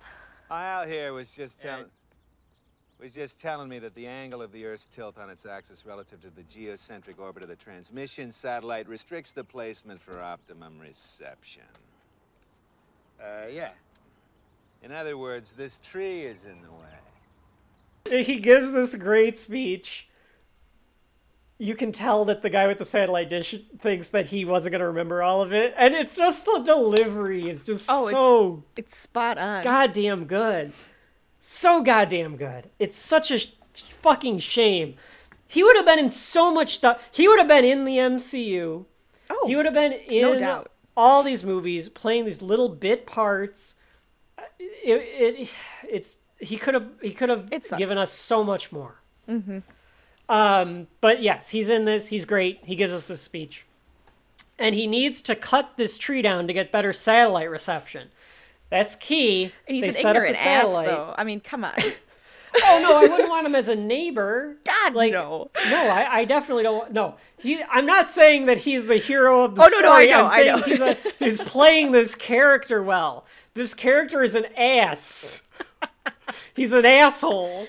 An ass. He's a terrible, terrible neighbor. So he starts cutting down the Abernathy's tree. And I also got a laugh for it because Kevin Dunn comes running out saying, like, don't cut down the tree. And he's like, you're probably giving us cancer with all your electronic crap. And I got another laugh because Phil Hartman goes, there's never been any conclusive study that there's this link between, like, he just... Oh, it's his delivery on everything. It's just great. And I think he purposely has, like, this slack jawed the entire way through the movie too. Like, he's just this, like, kind of like, yeah, arrogant guy. So Alan shows up. He gives his dad his ticket, and we get more of an idea. We do get a callback line here because we get a way to be heads up. That line's repeated. Mm-hmm, mm-hmm. That's very Rocio Elliott writing it to me. because Pirates of the Caribbean has callback lines All the time. throughout the whole thing. So does Shrek. So I feel like that's definitely like one of their things that they. But I like that. No, I do too. I think that's good. You and I we'll differ on things every now and then. We'll definitely have episodes where we do that, but Oh yeah, that'll be fun. we still have that same kind of taste in writing where we as corny or as like nowadays people are, I think, overly cynical. Where they'll be like, oh, like how fucking obvious that was going to be a callback. It's like that's fucking writing, man. Like, Right, you want to it's have supposed to- those you things want there. that. That's what makes it. That's what makes a narrative. That's what It makes brings it together. fun. I don't know. So anyway, you get this idea that like they don't trust Alan. They think he's kind of a screw up of a son, and he kind of like storms off to his room. I don't want to make this episode longer than it has to be, but the blueprints for this house I couldn't quite figure out. I want to see if you agree with me on this. He appears to have a secondary bedroom, not an attic bedroom, just a second story. Right. But he has his own staircase to his bedroom because I didn't realize that. he It's can like leave. Archer later leaves the room and is still on the second floor.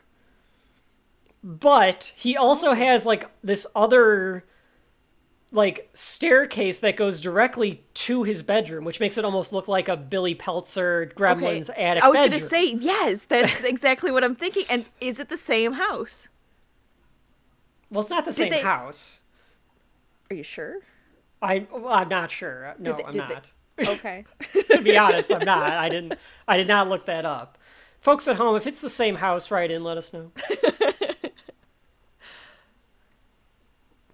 Eventually we'll have a Gmail shelf life at Gmail or some shelf life podcast or something like that. So anyway, he has this attic Billy Peltzer-ish looking bedroom that's also on the second floor. It's that rubber band reality so that you can do the plot. But this is where he pulls out Archer because he realizes like, oh, I didn't realize like I brought Archer home. I didn't mean to do that. Like Archer was just in the backpack. And he does the, Halt Who Goes There, so it activates Archer and you get another greetings, I'm Archer. But this time he says, who are you? Mm-hmm. And he tells him, I'm Alan, now shut up. Because he was doing his homework. And this is another line. I think this is a pretty famous line. Greetings. Cut Greetings, to. Alan. Now shut up. So you get that in there. And this whole time, Archer's kind of playing dumb. Alan's trying to get him to admit that he said it. And I think this is a whole part of like Archer's programming being to hide. He doesn't want to reveal himself until he kind of trusts Alan. Right. I agree. He has he's very soft about how he does everything. He's very calculating. Meanwhile, we go back to the store and Chip Hazard punches his way out of the box and he activates the rest of the crew and he does a roll call of the Commando Elite. So is with this with a United States flag puzzle background. Yes, which is supposed to be Patton. And we find I out just that like that it was a puzzle. They had to put that puzzle together in order to do it. I wondered if he put it together or if the dad has it hanging up. Oh, because that's true. Either way, I mean, I like your I theory just want that to see the a toys Commando putting a Elite, like puzzle they're together. like we have one mission. The mission is to kill the Gorgonites. But we need to be dramatic about it, so we're gonna put this fucking puzzle together. Yes.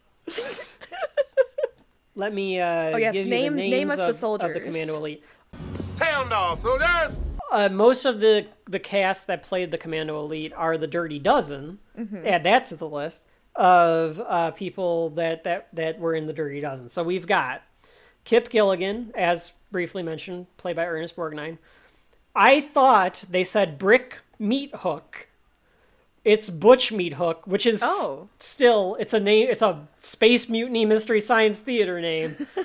Butch Meat Hook, played by Jim Brown. Link Static, played by Bruce Stern. Brick Bazooka, played by George Kennedy. Nick Nitro, played by Clint Walker. So they And all you can have, kind of tell what they are from their names. Right. Yeah, and they give the list of like whatever they do like as they go down the roll call. This is another great piece of the score as well during this roll call. But they talk in nothing but war cliches, and you get their tagline that there will be no mercy. As he breaks the fourth wall, kind of. So you get their idea that, like, he does kind of look at the camera. So you do get the idea that there will be no mercy. And I think this, again, goes back to the critiques of the military and the military-industrial complex of this idea that the soldiers are... And I think this is supposed to be like the real-life soldiers are just like the toy soldiers. They're programmed to do one thing and one thing only, and that is the thing they do. Right. They talk in cliches. They have a mission. They do not think. They are programmed to do what they do. And I think that you see that in the contrast with Archer and the Gorgonites, and you get the line from Archer telling Chip Hazard this later, like, I'm programmed to learn. Like, are you programmed to learn? You're programmed to learn how to fulfill your mission. Period. Right. So I think that's supposed to be another critique on the military and the military-industrial complex. It's very deep stuff, probably for a kids movie, which again is why that wasn't the objective, was to make the kids movie. So anyway, he does a patent speech, and he decides we need to kill the Gorgonites. Slam Fist somehow gets activated. I don't know what set him off, but he gets activated. I think they were activated anyways. I think they were all, like, aware. But again, like you were saying, the Gorgonites are hiding. Yeah. So I think when he realizes, oh, they're getting together, I have to talk to the other Gorgonites. Because they are supposed to be interactive, too. So maybe something that the other one said set his like, scaredness off. Whatever his is, yeah. Yeah. And we get a fade to black. So again, 2 weeks in a row, two episodes in a row, we get another fade to black. Classic. Rachel's favorite thing is fades to black in movies. When they come back, so Alan shows up the next day, the place has been trashed because the commandos are trying to find the Gorgonites. They assume that they're in the store with them, probably because all the marketing shit is up. So they're trying to find them, and they've just ransacked the place. And the only thing that they can find, Archer and Alan, is Troglodyte, parts of Pieces Troglodyte. of him. Yeah, so they've killed Troglodyte. They've torn him apart. So Alan puts the closed sign up because he's like, how the hell am I going to clean this? And I owe Joe because all the toys are gone. He thinks somebody robbed the store. Archer is like, no, the Commando Elite killed all the Gorgonites. Right. So Christy comes back and wants the toys. Her parents caved, which of course she knew that they were going to cave anyway. Of course they were. I doubt that she had the money to buy the things. And he tells her that they were stolen, and she thinks this is where you get like a little bit more of like, you know, Alan's reputation, because she's like, are you pulling an insurance scam or something? Right.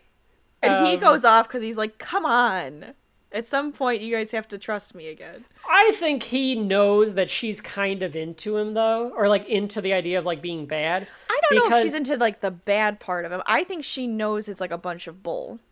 I think that he likes like having a little bit of mystery about him. Oh, though, yeah, that too, because he though. doesn't give up the ghost that it was just like, oh yeah, I like put a stink bomb in the bathroom or whatever he says. Like he Lounge, did some graffiti or something. He did graffiti. He did something else, and I think the big one was the smoke bomb in the teacher's lounge. Oh, okay. That he got caught doing. Well, we learned he got kicked out of 2 schools. Yep.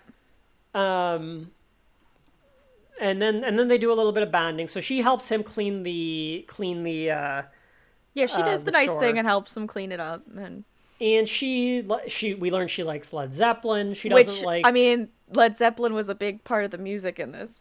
Yeah, which was interesting. And that's, I think, because- why that line was well, in there. I do wonder if it's in there, but Led Zeppelin doesn't always give up the rights to their music. Yep. Which I wonder if is that like did like Dante or Steven Spielberg like convince them like They must this have. is going to be kind of an edgy movie, like it's kind of like down your alley. Like, Maybe they were just excited about it. It was like the one thing they were like, yeah, I'm into it. Let's do this. But then we get one of the worst lines in this movie, Oh, God. which is, You know, you're not like other girls. I know. I hate it. I hate everything about that line. Fuck you, Alan.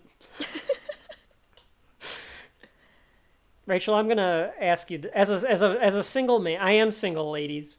I have never said that. I don't think, and I can't imagine it ever working. It's a bit of a line. It's a bit of a line, and I think girls are just like, oh, okay, thanks. Yeah, move on. Walk away now. She has the Han Solo reaction to it, though. She just goes, "I know." I know. Yeah, well, she is that kind of a person. Are you not a fan of Christy Fimple? She's fine, but she's totally that girl that's like the girl next door. She's beautiful, puts up a front, and she's also got like the I like Led Zeppelin and I don't like this show that everybody else likes Yeah, and I because drive I'm a cool. moped and yeah. It's one of those things. We get another reference to like he goes to a shrink now. He thinks the shrink thinks he was acting out, which we don't get a lot of backstory on that. I think this is another like 90s thing where like we were just figuring out that mental health was a thing.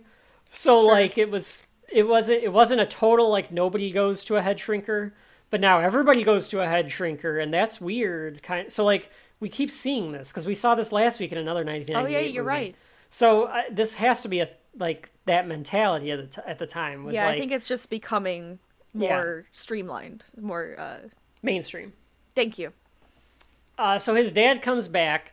It got canceled or it got done early, so he comes back and the Sal thing falls apart. So he's like pissed at Alan because something broke, and he tells him to go home. So he thanks Christy again, like as they leave the store, and Brad shows up. I thought kind of funny with like a whole gang of motorcycles. Like he's got like 3 or 4 other like guys that are on the other side of the street. But she leaves with him to go watch him play football, I assume, or lacrosse. Was something. It was could have one been of those. lacrosse. It was some type of sport. Yeah. You can come watch me play. Like, this is 90s enough, and this guy's a big enough of an asshole that it could have been lacrosse. But maybe it was football. I don't know. Could have been soccer, too. I was going to say, it suppose. was probably soccer. He looks For kinda some like a reason, soccer soccer guy. feels right. Come watch me play soccer.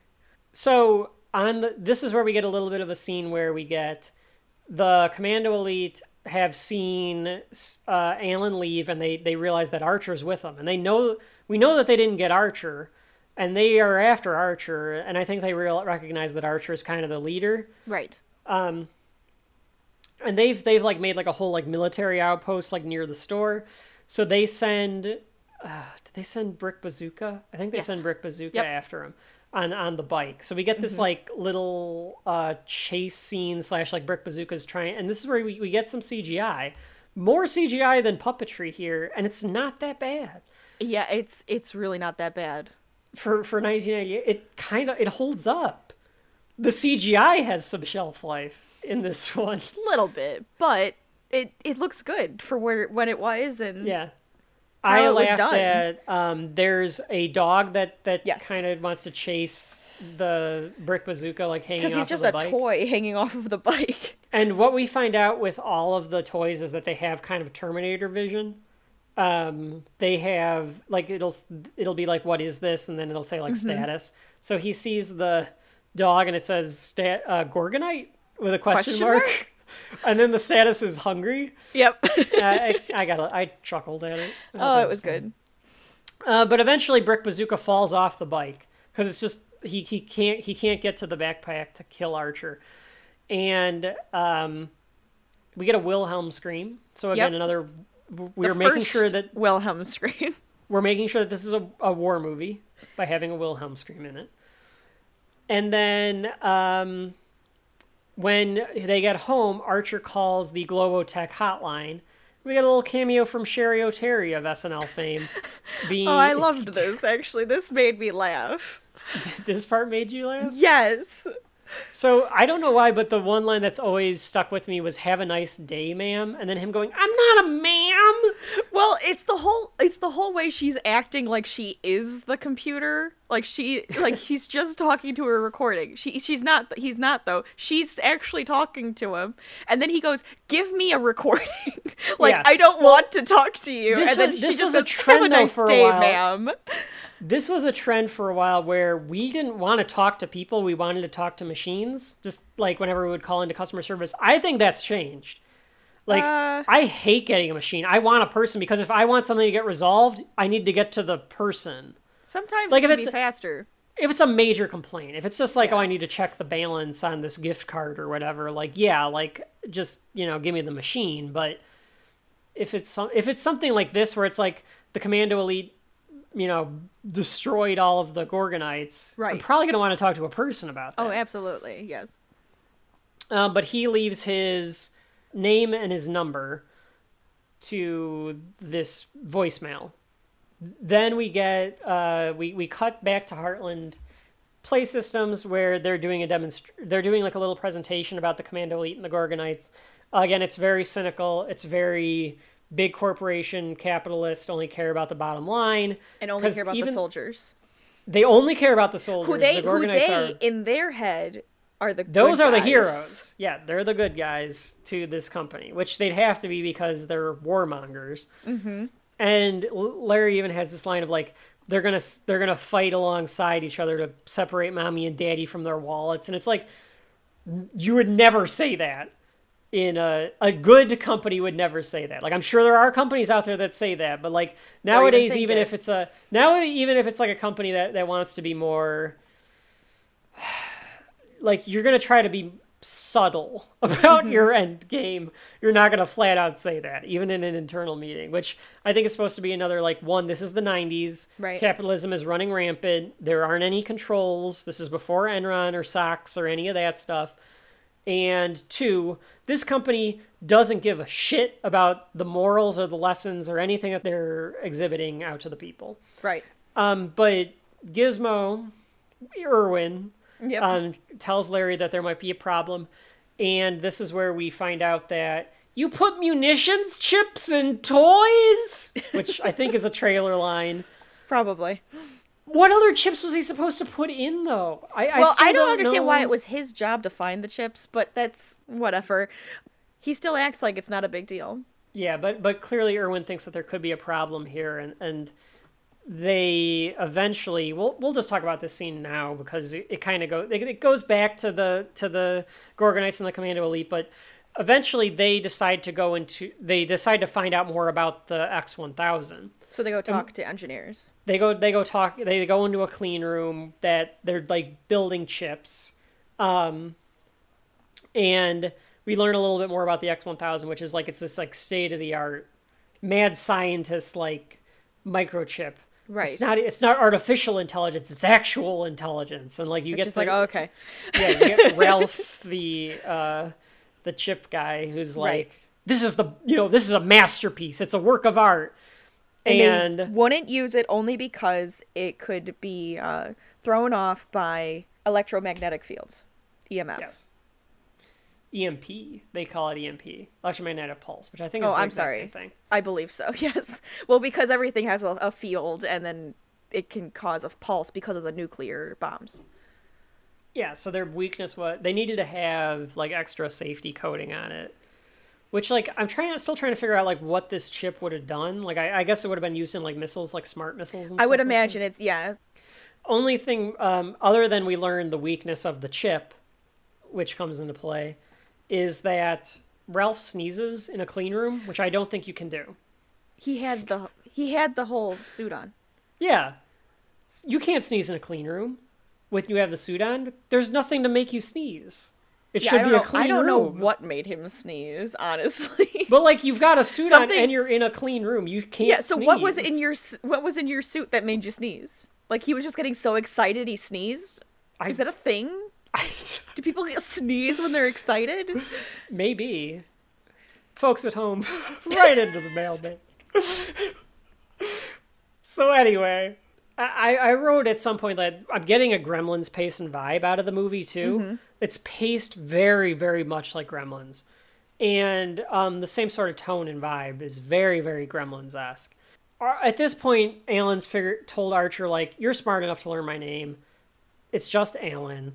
And he like realizes that like Archer kind of like knows, like can understand some stuff. Right. And while Alan's sleeping, Archer goes through the computer and he starts learning about the History. world. Yeah, he's just looking up history. He comes across a picture of a national park that looks like Gorgon. And we get a little more of like this like toy bonding, little Andy and Woody Buzz Lightyear-esque stuff of just like a boy and his toys. But in this case, the toy actually gets to talk to him. Yeah. Eventually we get to Chip Hazard is setting a trap for Archer. Somehow they get into the house. And Archer gets tricked very dumbly, like very easily tricked into what he thinks is like the Gorgonites calling out to him. Because he's still pretty desperate to find them. Like, Right, they're his family. They're his family. And they are saying stupid stuff in the cupboards, and they got Gorgon wrong, and it It's was just Gorgon, like, moron, I think is the line. yeah. But they do capture Archer. Eventually, Alan wakes up and just in the nick of time because Right. the Commando Elite are going to murder him Yes. by dropping him slowly. Like this is where I think it's Well, it's another torture. commentary on soldiers and the U.S. military is because they're not just gonna kill him, which is their objective. Their objective is just to kill him. They're gonna torture him. They're going to kill him in the most brutal way possible. Well, they're torturing him because they still haven't found the other Gorgonites. Oh, you're right. So they're trying trying to to get find the him to rest say, of them. where are Yeah. they? Yeah. So it's torture in order to find out information. You're right. Yeah, so even worse. We find out that it's actually pretty easy to take these guys down. Because at first, Alan goes to, like, get Archer off, and they cut him with something. It looked like a little saw, like one of those little ones that you do in, like, woodworking. Yeah, well, they do steal the dad's woodworking tools. Okay. Because his dad thinks that he pawns the woodworking tools to Right. repay Joe. So they do have the woodworking tools, so that must be what it is. Because it was like one of those little razor blades. Yeah. And I'm like, oh, could you Which imagine looked like it getting hurt like hell. sliced with that? He Yeah. probably needed stitches. But he just takes it away right away. He's like, give me that. And just grabs it from him and cuts Archer off. And then he shoves. So at this point, I think the soldiers are only targeting the Gorgonites. They didn't attack Alan or anything because they don't know that they think the humans are just civilians. But at this point, Alan becomes an enemy. Because he dumps poor Nick Nitro down the trash compactor, cuts him in half. Yep. It's very sad. Pour one out for Nick Nitro, folks. Jeez. While this is happening, his parents wake up and they find him in the kitchen and they're like, what the hell's going on? Right. So, at some point, and I thought this was kind of a dick move for Archer. So he's like, it's the toys, Oh, yeah. the toys are alive. At some point, he had told him to shut up. Alan and leave told him to, like, alone. don't shut up, not a word, which I did laugh at not a word because Archer's mouth opens back up. He's like, not a word. Like, don't try. That got a giggle. And this is where I thought that this also has a Transformers vibe going on. Mm-hmm. This reminded me of that scene in Transformers where the Autobots are trying to hide Yes.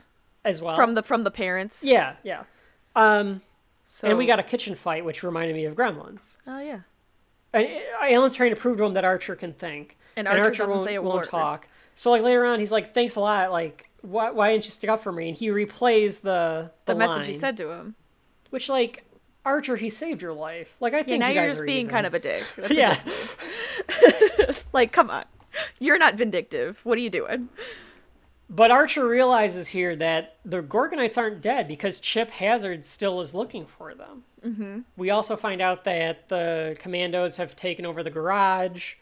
So now they have all the weapons that they could want. Oh yeah, they have like little montages of them like getting smarter by building better weapons out of just like home things. Which is probably another piece of commentary as well. Yeah. Because they go, which we find out later, all out Oh yeah. with this stuff. Flamethrowers and everything. And we get the line that Nick Nitro dies. Yes. In Commando's arms, but this is where I think Chip decides that now Alan is also an enemy, and he's anybody big. because he's with the Gorgonites. Right. He took a side. You took a side. You're against us. So now Alan's got himself mixed up in this. He could have walked away. They're fucking toys, like, but he got himself involved. So now he's going to be part of this problem.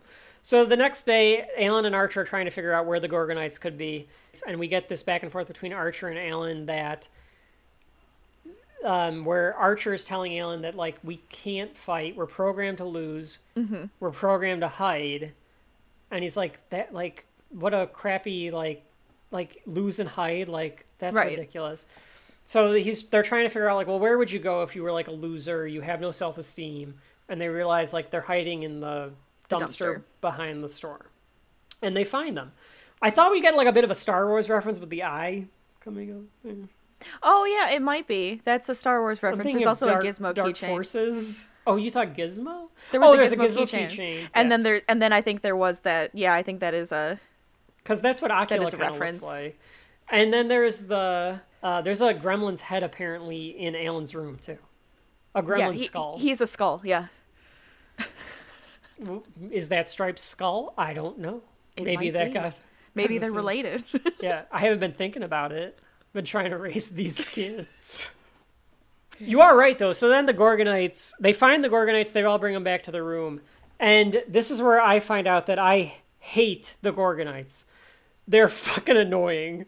The only one I do like Archer. I think Archer's cool. I hate the rest of these goddamn things. They're so annoying and they're so stupid. But they do watch wrestling for like 10 seconds. Yeah. It's The Rock getting power slammed by Ahmed Johnson. So this is, I think, the debut film of Dwayne Johnson. Wow. I think this might be it. Can we tweet that? I kind of want to know. I'm going to tweet that to Dwayne. I'm calling him Dwayne.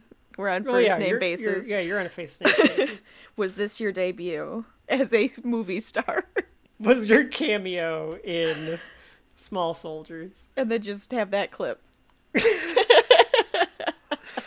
So this is the point where Christy calls him to see if he got grounded. So I don't know when they exchanged numbers. I guess when they were cleaning up the store or whatever.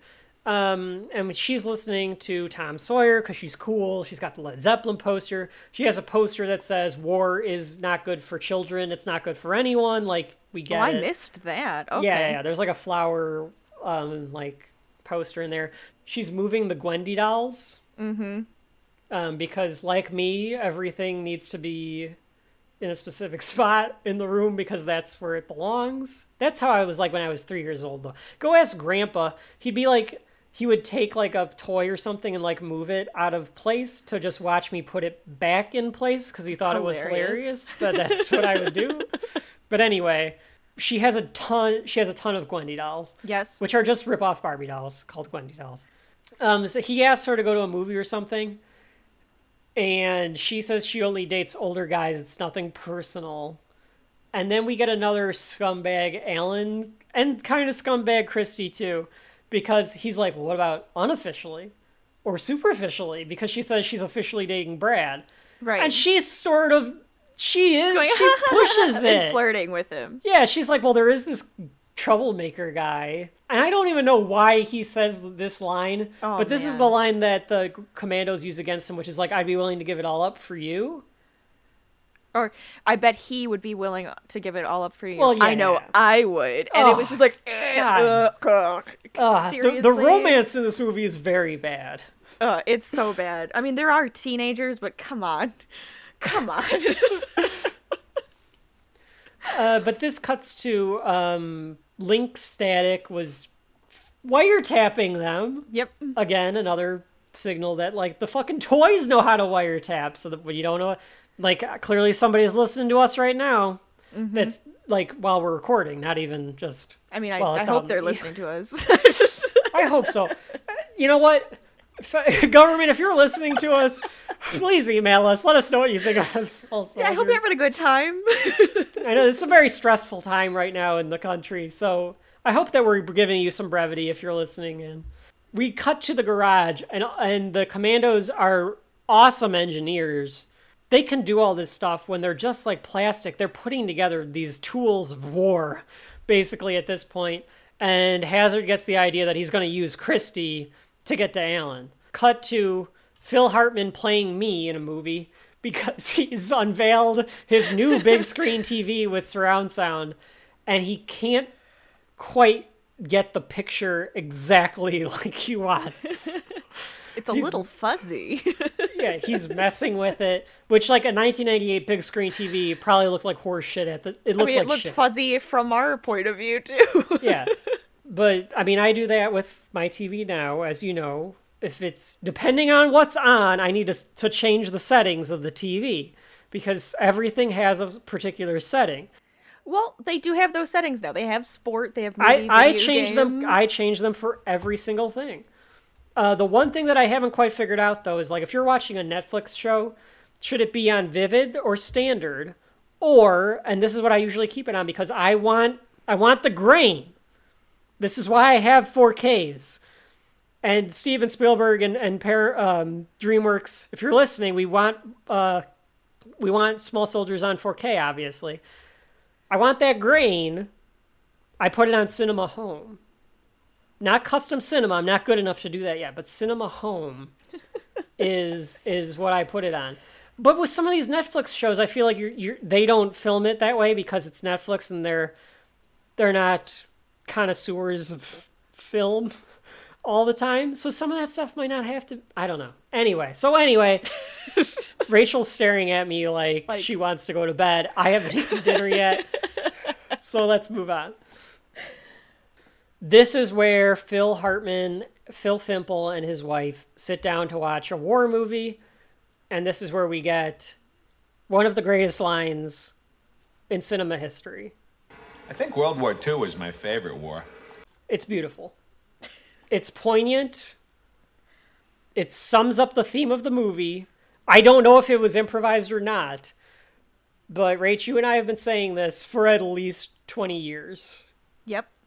Yes, we have. And it, I know we're already running long, but I need to talk about this line. I don't know if it was in the script or not. I really don't. It's true, because they just pan. They're just panning of them just to give, like, the idea that they were in the room. Because the whole idea is that the commandos have found, like, some sort of drug that's going to put these guys to sleep because they're trying to make sure that they can mess with Christy without the parents getting involved. It's a line that speaks to the fact that we are sold war as consumers. We have favorite wars, which is disturbing. Well, some of us have favorite serial killers, so that's a whole other thing. but that is, like, the whole idea of, like, the critique of it. Right. And World War II, as Americans, is our favorite war. Yeah, probably. It's the most, like, interesting. It's the easiest one to wrap your head around. There's a clear evil. There might be some murky good guys, but it's the easiest one to kind of pinpoint when America became America is because of World War II. I love that line. I love saying it. We say it all the time. Even in weird situations. I'm sure we'll say it again on the show because for some reason it always comes up. Like, I think World War II is my favorite war. And it's just the way that he says it to her. He's realizing it as they're watching the movie. Like, I think World War II is my favorite war. Eats his popcorn. Yeah. So they make the parents pass out. They go up to Christy's bed because they're going to hide and they're going to wait for Christy to come home because they're going to kidnap Christy. Timmy finds them, though. Timmy makes a mistake because he messes with Chip Hazard's ego. Because Chip Hazard can't take the fact that Timmy wants Kip Killigan to be in charge. I think it was Kip Killigan because he goes, "This guy." because this one gets shot and dies. And so I guess realizing that their My plan... favorite was though that the small I was gonna call him the little soldier. The small soldier actually says, "Wasn't my idea, boss." Yes, that is a good line. That is a good line. I just loved that. Like, I didn't do it. But they tie Timmy up, and this is when they see the Gwendy They gag dolls. him. They gag him. This is a child being gagged. So wrong. So wrong. Okay. They see the Gwendy dolls, and they all... over-sexualize them like crazy. Ridiculous. It's the most There's a awkward shot. thing. There's a 3-second shot of a bed. I know, I said the same thing! A bed! A Barbie's bed! But again, this is the scene where I think it goes from, hey, we want this to be a family movie, to, fuck it, I don't have enough time to make it a family movie. We're not cutting it, keep it in. Just leave all of it in. Because this is when it gets Gremlins dark, like, to a more 90s cynical tone. Yep. Because Hazard gets the idea to make the Gwendy dolls into soldiers. Yes. Now, I don't know. I don't think we can get into the science of this. I don't know how they do this. They take Nick Nitro's head off, and they take the chip out of Nick Nitro's head, which, like, the other toys find disgusting. But then they're setting up, like, this Frankenstein-esque lab. So now here's my question: are they using like one chip and like creating other chips, and they're like making their own microchips to put into every Gwendy doll, and then like electrocuting them with like a surge of like energy to wake them up? Which it's insane. Is insanely sophisticated. But they're doing something. Yes. And you can tell, like, some of it works and some of it doesn't, because some of them are disformed, and, like, they're adding... Is that why they're disformed and stuff? Yeah, because, like, you know, like, the energy going through... They're plastic. So yeah, they weren't built for a microchip. Right! Which is why their mouths shouldn't move and shit like that either, but whatever, it's a movie, I guess. Right. Movie magic. I did like the line. Also, they painted camo underwear on all of them. I don't think that any of the Gwendy dolls came with Sarah I would Disher. think one of them. She must have one camo bar. Like I'm Gwendy, sure there's a GI bar. And then they probably Gwendy. were like, oh yeah, we'll do the same thing for all of their outfits. So the Gwendy dolls are voiced by Christina Ricci and Sarah Michelle Gellar. So very 90s of them, but I think they're funny. I think they had fun. I think everybody just had fun. It's with pretty this much movie. Malibu Stacy. Yes. Esque lines that they're giving as the dolls. Let's all forget our troubles with a big bowl of strawberry ice cream. I couldn't help myself. And I don't know why they all have those lines. In theory, they should all kind of sound like Nick Nitro, which I think would be funnier. Well, that's what I thought. Wouldn't they all sound like all the rest of the soldiers? So they all have like the deep voices instead of sounding like a Gwendy doll voice. Like, I thought it was so weird. That means that they programmed them to sound feminine. I mean, I guess the idea is after the war's over, we'll celebrate with these Gwendy dolls. So they don't want to have them sounding like Nick Nitro. That's why they wanted them to be animated. But I did get a laugh when one of the Gwendy dolls walks up to Chip Hazard and is like, "Cannon fodder Gwendy reporting for duty." So like, cannon fodder. It's Joe Dante. Like as a kid, I didn't get that joke, but like now I'm like, okay, I get it. Like that's exactly why Major Chip Hazard made them. Like they're cannon fodder. He's making them so that he has extras, so that he can kind of throw them at any of the enemies. Pawns. Yeah. They have a conversation about the wind. I don't think we have to have any in-deep conversation about the wind. He's learning. He's learning things. This is literally the interaction that Erwin wanted to have with the monsters and the kids, is them learning things. That's exactly what's happening here. That's exactly what's happening. The line that comes out is like, just because you can't see it doesn't mean it's not there. Right. It's a very sweet little message. And that does come back. Mm-hmm. And the whole thing is like, you know, you don't know what's beyond the farmland. It could be Gorgon. Like, it could exist. Right. Now, it's that belief. It's that hope. It's that warm feeling. which, like, is bullshit because they meet Erwin later. So they know that Gorgon, they should kind of know Gorgon isn't real. The creator. Oh yeah, the one goes, they're the creators. That's the creator, yeah. Okay, I'm sorry. So, like, they should know that there is no Gorgon because he created us. But I guess they still feel like, well, we don't really belong here. We're going to try to go find our Gorgon. home. And they found that picture of the forest preserve and we're like, well, I guess, yeah, they'll just go to that forest This is our preserve. place. This is our home now.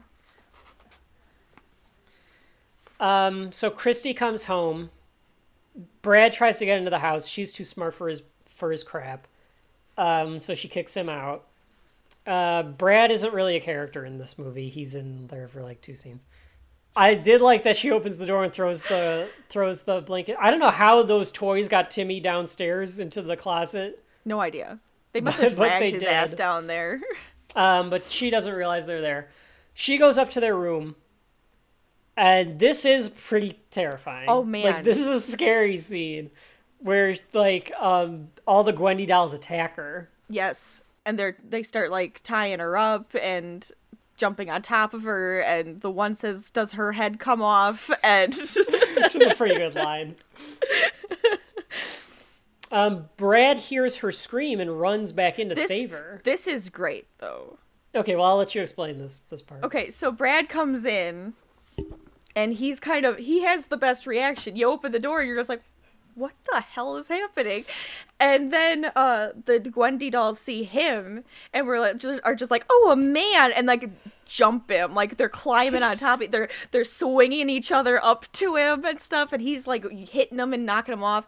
And Chip says like, sir, you don't hit a lady. And then they blow fire at him with a blowtorch and light his pants on fire. He falls down the stairs. I mean, just the bottom of his pants are on fire. He falls rolling down the stairs, okay? And then he takes his pants off. Before they're off, the fire is out, and he just leaves her there. He doesn't even go back to try to save her. He runs out of the house and is gone. Okay.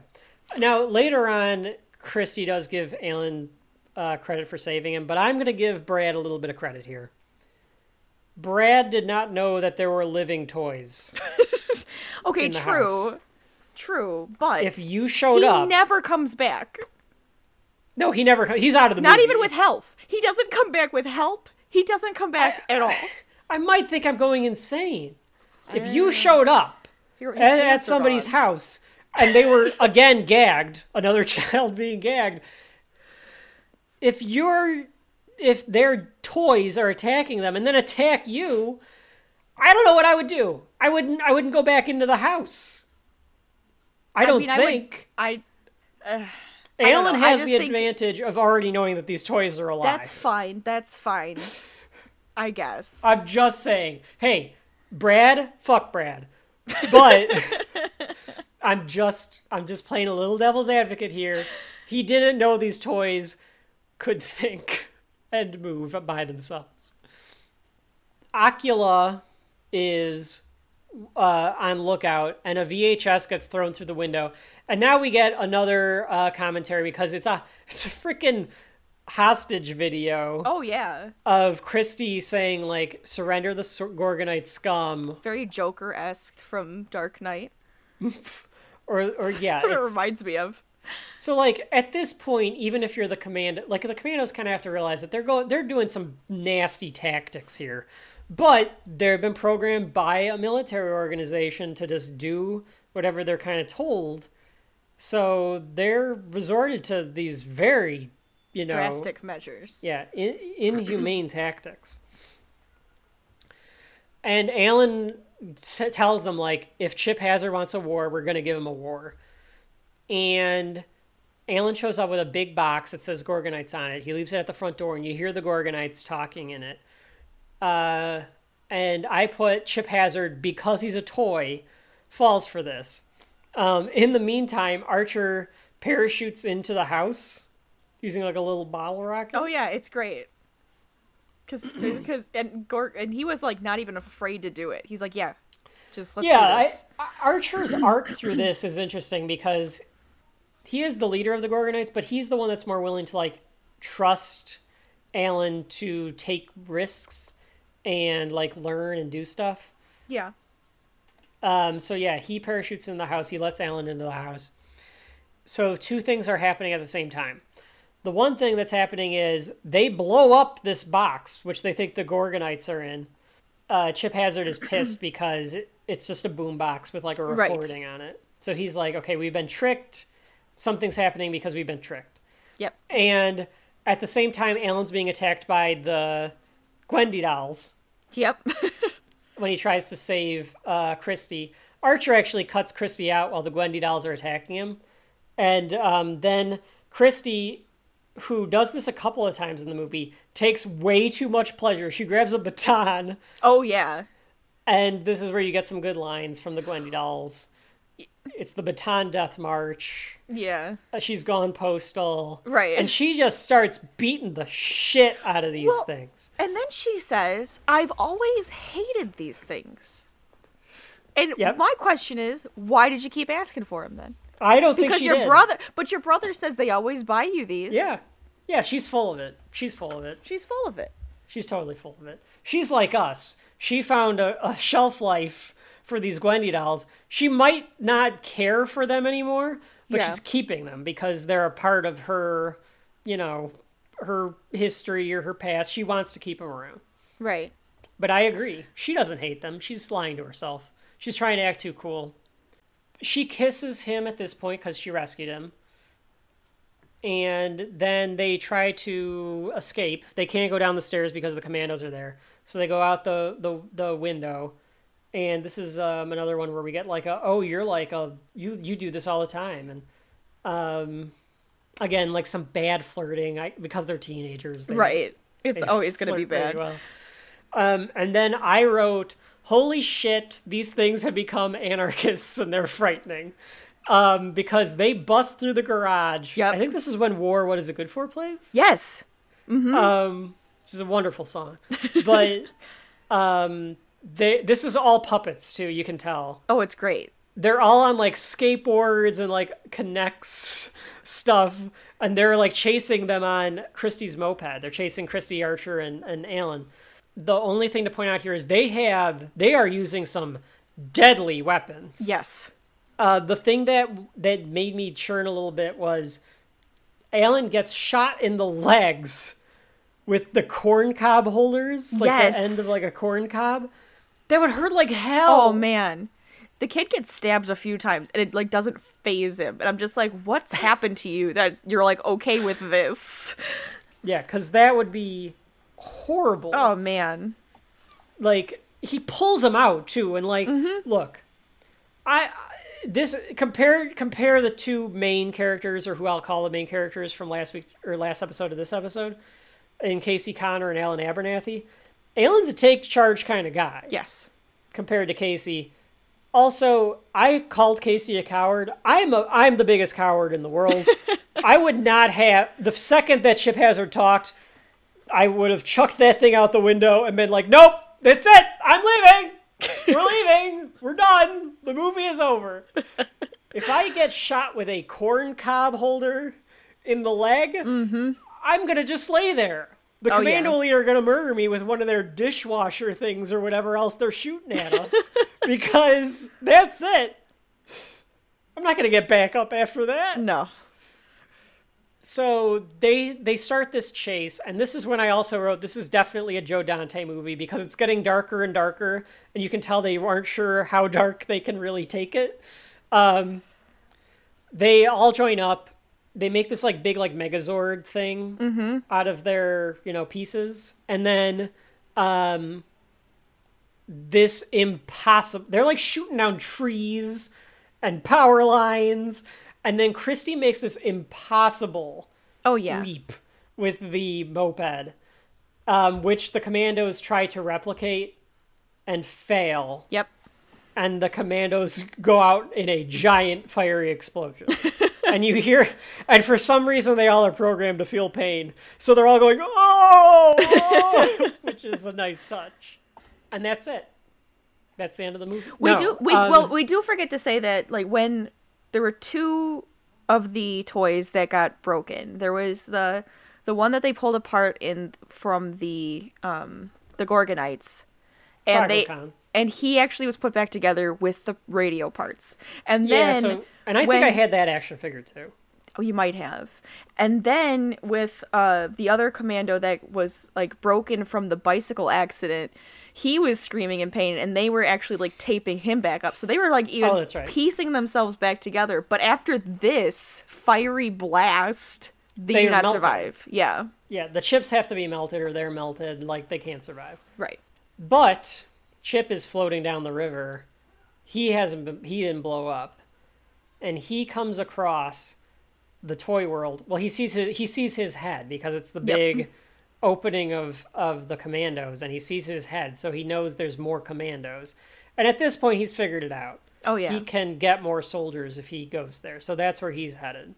In the meantime, Christy and Alan tell their parents, like, Phil Fimple is, like, going off, like, my son was tied up, my daughter is missing.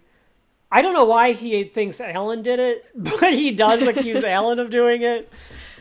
His wife is drugged. His wife is still kind of drunk or drugged or something. Yeah, she seems drowsy still. Yeah, weird the entire rest of the movie. Christy and Alan are telling their parents, like, it's the toys. And then the Gorgonites do show up.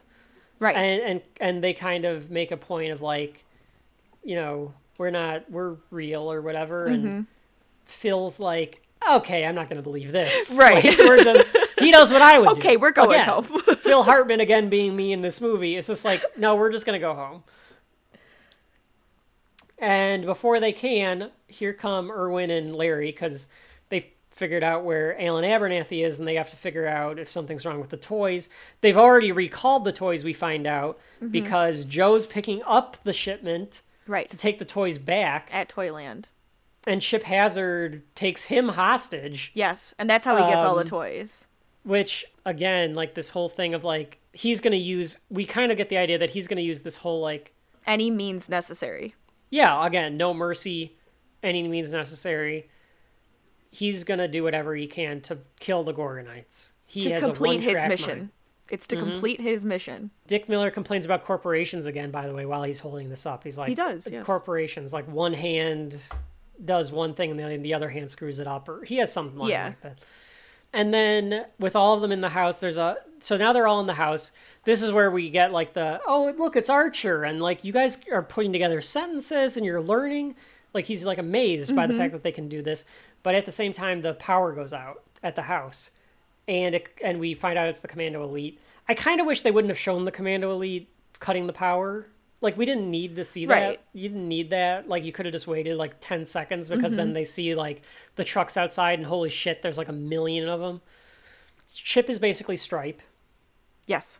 Because he didn't go get another Chip Hazard. He wants to be the leader. Yeah, there isn't another Chip Hazard. You're right.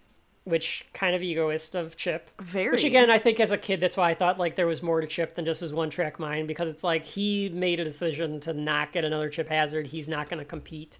Yeah, I was going to say, there might be a problem with authority at that point, too. Yeah, exactly. Phil decides he's, like, this is stupid. They're toys.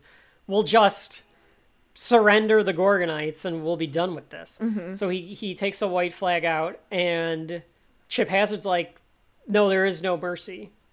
We're not, like at this point... There is no surrender, there is no mercy. You can't surrender. It's not just give up the Gorgonites. Humans are... You are now part of the enemy. We're taking out the humans, because too. Didn't they call a number, too? There's 16 enemies instead of, like, the 7 or something. Instead of the 7 Gorgonites. The Gorgonite... Yeah, there are 16 Gorgonites. They blast... I figured you would like this, Rachel. They blast Spice Girls. Yes, I was singing. I was singing. When Christy's mom goes, I love this song. I'm like, yes, I do as well. Thank you. They start shooting nails at the house. Oh, man. The neighbors are like, there's a ton of noise going on here, but the neighbors are just like, oh, it's the Fimples. And they just like don't bother caring. Right. And then they start shooting tennis balls on fire. Flaming tennis balls. So a lot of damage is being done. This is another Gremlins thing too, because like the mom in Gremlins has that awesome fight scene. Oh, she does, doesn't she? Because this one, like, she picks Yeah, it so up sh- and the she's mom just ready. Takes charge. She's the leader of the humans. She tells every person what to do. Yep. And then she finds a tennis racket, and she starts firing the tennis racket back it's amazing.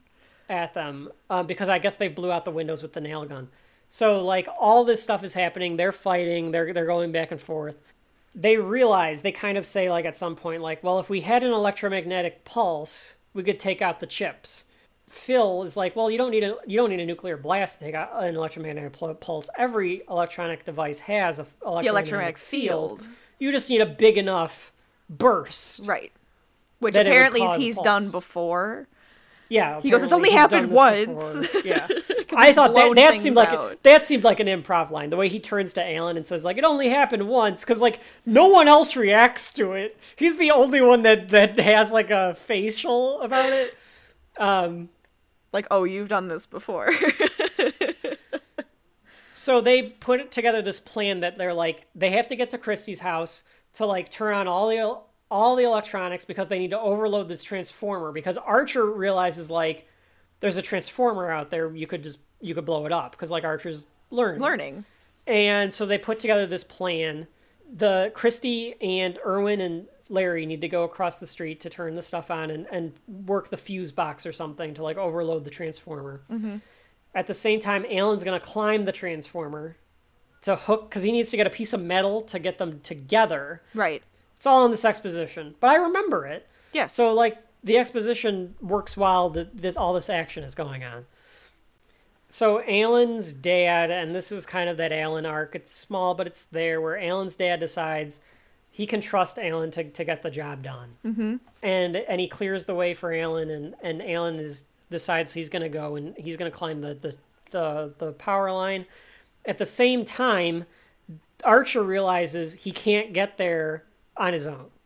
They can't get out there because him and his dad are surrounded. So Archer tells the Gorgonites, we can't hide anymore. We have to fight. And this is actually a nice this is a little good speech. scene. I like this. He tells we can't hide anymore, and the Gorgonites say back, well, if we fight, we'll lose.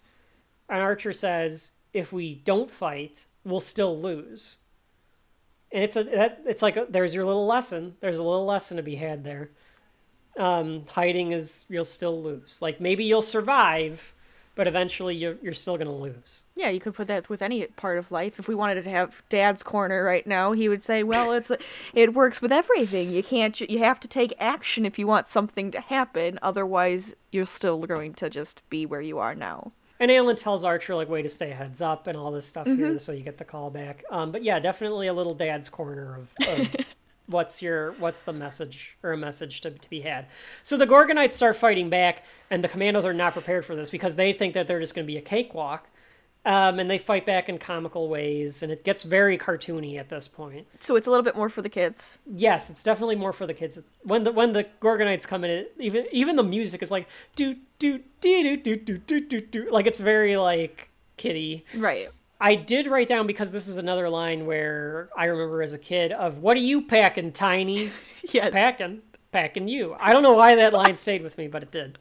I know, I always remember that line too. Alan's gotten to the top of the Transformer, but Chip Hazard has a helicopter that he's been flying around at this point. And I don't know what the hell he built this out of. No, so I'm pretty sure this is a drone or like one of those like remote control helicopters, and Phil Hartman definitely had this thing at his house because he loves electronics. I was trying to figure the same thing out when I was watching it. I was like, wait. It's got to be like an early type of drone though, or something. Well, right? I'm thinking like remote control helicopter. Like remote, you get this huge like remote to play with, like a remote control car. So Alan's going up there. Chip Hazard, Alan's his number one target, even more than Archer, really. At this point. So he starts firing on him with the helicopter, and the Gorgonites take the helicopter down. The helicopter spirals down and it hits the satellite dish. So now the satellite dish kind of blows and the satellite dish is down. Archer decides he's going to go fight Chip Hazard. He's going to go save Alan. They kind of comically, again, swing him up. This is a hell of a shot. Oh, it's great. To swing him up to this. And he gets on top of it. So you get this little standoff between Archer and Chip Hazard. It's a nice little standoff. There's a couple, Well, little because lines back and forth. yeah, because like Archer's pretty much saying, Chip says, what are you made of? Like, let's find out. And Archer's like, the same things Same you thing are, as you, wires yeah. and metal, or plastic and wires. Which I think, again, goes back to the whole idea of, like, is the military's the commando elite, and they're taking it out on these people that look different. However, They we're think all the they're same. monsters, but they're all the same. And that's Archer's point, is like, I've been programmed to learn. We're all the same. We're the same on the inside. Yeah, definitely. And at this point, Archer is basically making a sacrifice, because they all know that if they take out the commandos, they're going down with them. But eventually, Chip Hazard is the better fighter. He kicks Archer off of the... Yeah, he 300, like, stomps him off of this He thing. does 300 stomp him off. And right after the stomping, Alan has one of the worst 90s one-liners.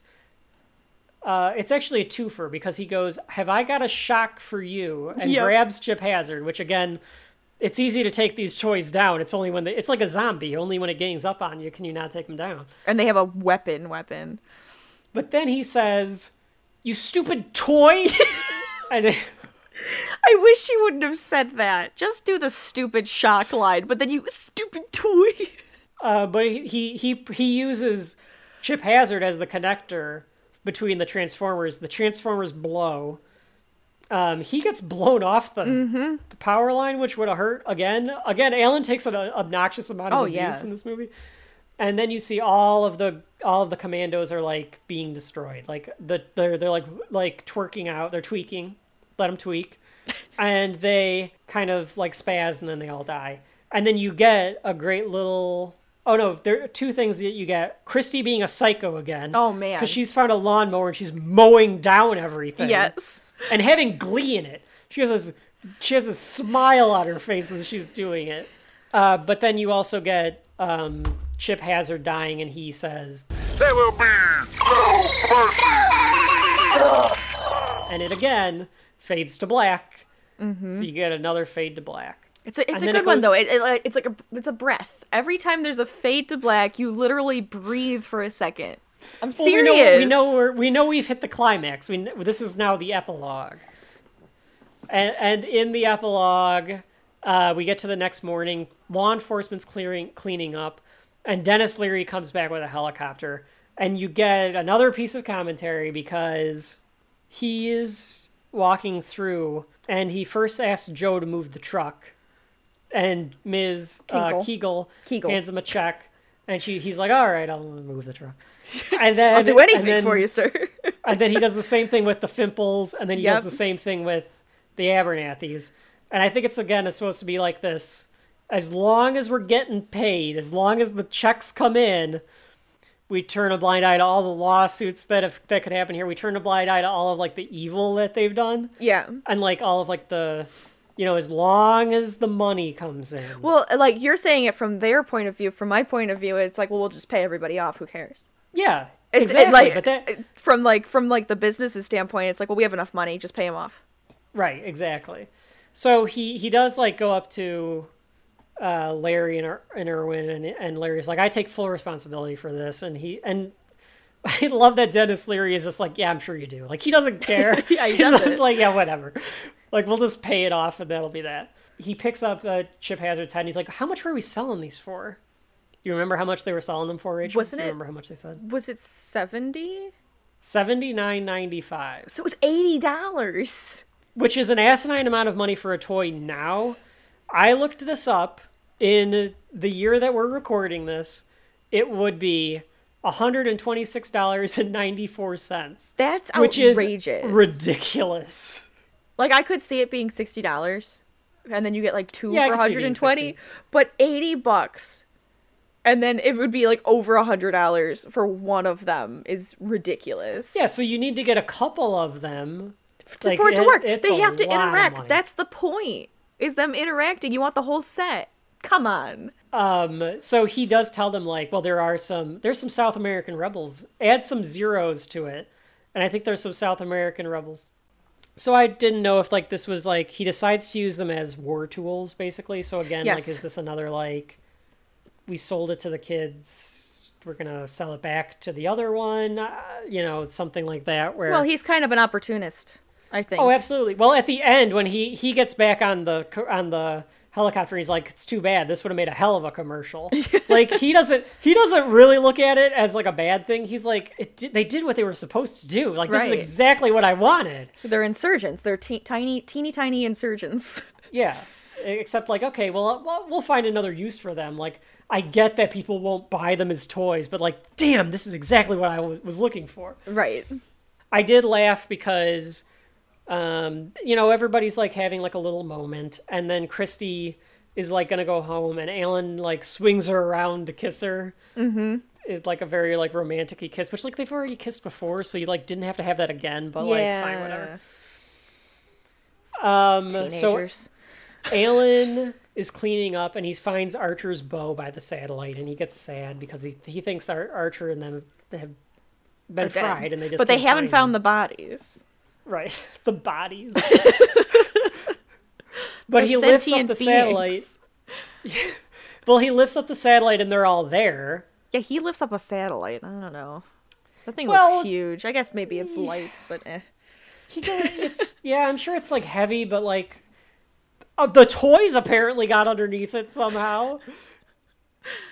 Archer does his greetings, I am Archer, but he keeps saying it. So Alan's like, oh great, you guys got fried just like the Commandos, and then Archer's like, wait, the Commandos are dead, which I think is hilarious. I loved it that they were pretending that they were fried, just in case the Commandos were alive.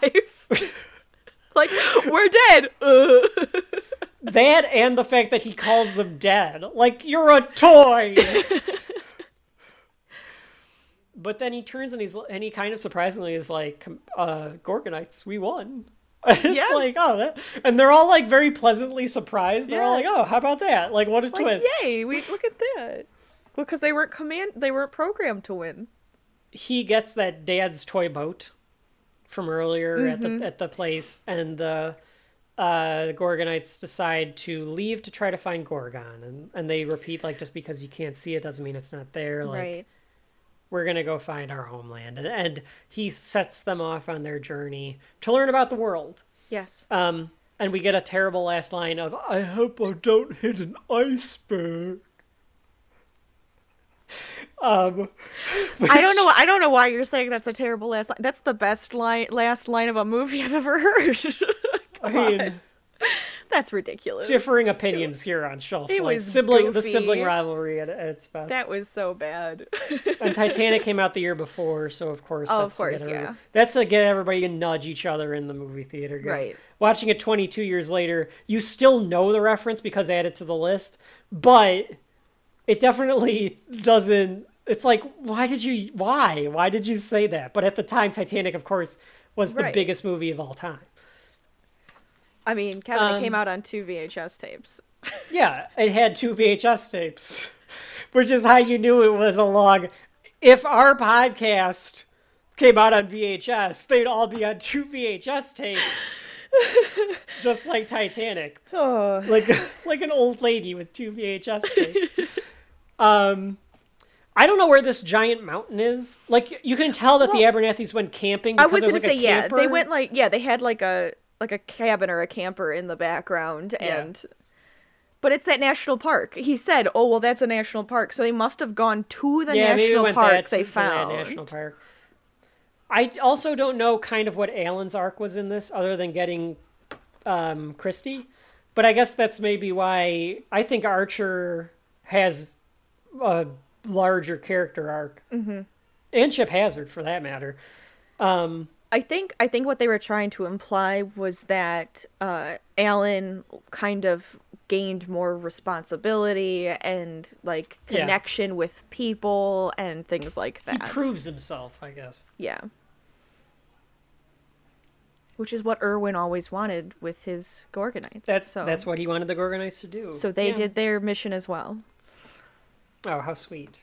What a touching way to look at this Joe Dante movie, filled with bloodshed and horror. But again, that's the thing where it's like it's not quite a kids movie, it's not quite a teenagers movie, it's not quite an adults movie. What is it? But that's it. So then we get the end credits, and you still get that dun dun dun dun dun dun dun dun dun dun. Which it's still a good score. And we talked about how it's dedicated to Phil Hartman at the end. Again, thank you, Phil Hartman. Which we'll be talking about Phil Hartman ad nauseum on this show because I'd imagine. Before we go in, we'll give a little bit of a spoiler alert or a heads up for the next episode. I don't think he's in the next 2 episodes, but we will leave Movie World or Movieville. I don't know what this would be We'll called. figure it out. We're heading to TV Land though, and we're beginning our journey in TV Land. We're starting with The Simpsons in TV Land next week, and of course Phil Hartman, instrumental in The Simpsons. But we'll get there eventually. But that's it. That is the end of Small Soldiers. We've done it. We've written the book on it. We've closed the clamshell case on it. Yes. So now I go to you, Rachel. Are you putting Small Soldiers? Does Small Soldiers have shelf life? Are you putting it on the shelf? This is a tough one. So hard. This is a hard. really hard one. It's kind of funny because watching it again and like breaking it down, I like appreciate it like a lot. So I would say if you have the VHS, don't get rid of it. If you find it in a clearance bin for 50 cents, if you have like the DVD or something, yeah, why the hell not? I say I it's kind of fun, and I think kids could still enjoy it. So even if it's like something that you give to like a kid to watch, yes. I think it kind of does have shelf life. However, it does also date itself. So maybe down the line, it may not be able to hold itself up anymore. I don't think it dates itself as bad as The Faculty did, though. Like, it's not as 90s-ish. That's true. As The Faculty. I'm just thinking toy-wise. Oh, definitely. I guess this is my turn to say. I think so. Did I give, like, an actual answer? I'll tell you what. Once we get a composite list going of what's on the shelf, maybe it would fall off. It's right on that border. It is. The Faculty might be too, but like you said, like you can rewatch. Here's the thing. I don't see myself rewatching this often. No. I will say this, just like you did. Watching it and breaking it down and kind of going through it like we just did, I do appreciate how good of a movie it actually is for what it is. Right. There's no reason for this movie to be any fucking good. There's no reason for us to be able to pull out this stuff in it. And we will find movies where we're going to do this with every movie, but we're going to be grasping at straws. You don't have to grasp at straws with this. No. You can get a message out of it. The problem, I think, is it's a blurred message. I think... I don't know what kids would get out of this. I don't remember getting a lot out of this as a kid, other than maybe some of Archer's talk. Mm-hmm. Maybe it did give kids of our generation an anti-war message. Maybe that's why we are... the way we are. the way the millennials are. And we are all we're all very veering towards a certain way, especially now. Yes. It's a very dual message because of the way that the studio wanted to market it and the way that Joe Dante and the writers and maybe even Steven Spielberg wanted to make the movie. Mm-hmm. But I do think it's a good movie. If you haven't seen it, I would find it. I would Absolutely. rent it or watch it. I would say watch it. Definitely. I am with you. The clamshell case can stay. Yeah, we're not getting rid of at that. Mom and Dad's because it's a classic. Mm-hmm. I don't think I'm gonna go get it on Blu-ray. It's not something I would literally run out and go buy. But if I just happen to see it in a bin, I'd be like, well, yeah, why not? I'm gonna grab this. If it's there and it's like $1, I might grab it. It doesn't have a lot of shelf life. No. But it has enough where, like, I think it can be given to someone of, like, oh, it's fun, you'll enjoy it. Yeah. It's got some good lines. I'll say this about it, and I think this is why it's so muddled and it's so hard to determine if this has shelf life, if this is going on the shelf or not. I mentioned to my guys, your other brothers, in a night. Yeah, my brothers with quotations. We were doing another G chat. We were playing games online, and I told them that our second episode was going to be Small Soldiers. One of them said, "What is that?" Couldn't remember it. One of them said, "Gorgonite scum." Remembered it. I don't know what his feelings were. You can probably guess who's who. And then the third one said, "Why the fuck are you doing an episode on Small Soldiers?" And I think that's right. I think that reaction is correct. Yes. All three of them. Yep. It just depends on what you get out of it. I think that there's stuff in this movie to get out of, and I think that's why I would not say it doesn't have any shelf life. But nowadays, I'd probably tell people, if you really liked it, and I don't fault you if you really like it at all. No. You can go get the Blu-ray. You can get the digital copy. You can rent it. You can see it. Like you said, it's got a little bit, but it's definitely not we need to have it on the shelf. Right. It's in a box. It's in the house. It might just not be on the shelf. Yeah. But I still do think it's a good movie. I think everybody did a good job in it. And absolutely. I think they had fun, and that's what made it fun to watch. So that is our second episode of Shelf Life. Anything else to add, Rachel, before we leave? I think World War II is my favorite war. I don't think there's anything else I can say after that. So the next episode, The Simpsons Season 1, Part 1, because you think I'm talking a lot now. Wait till I get teary-eyed talking about The Simpsons. So, I'm Kevin. I'm Rachel. This has been Shelf Life. Thank you all for coming. We'll see you next time.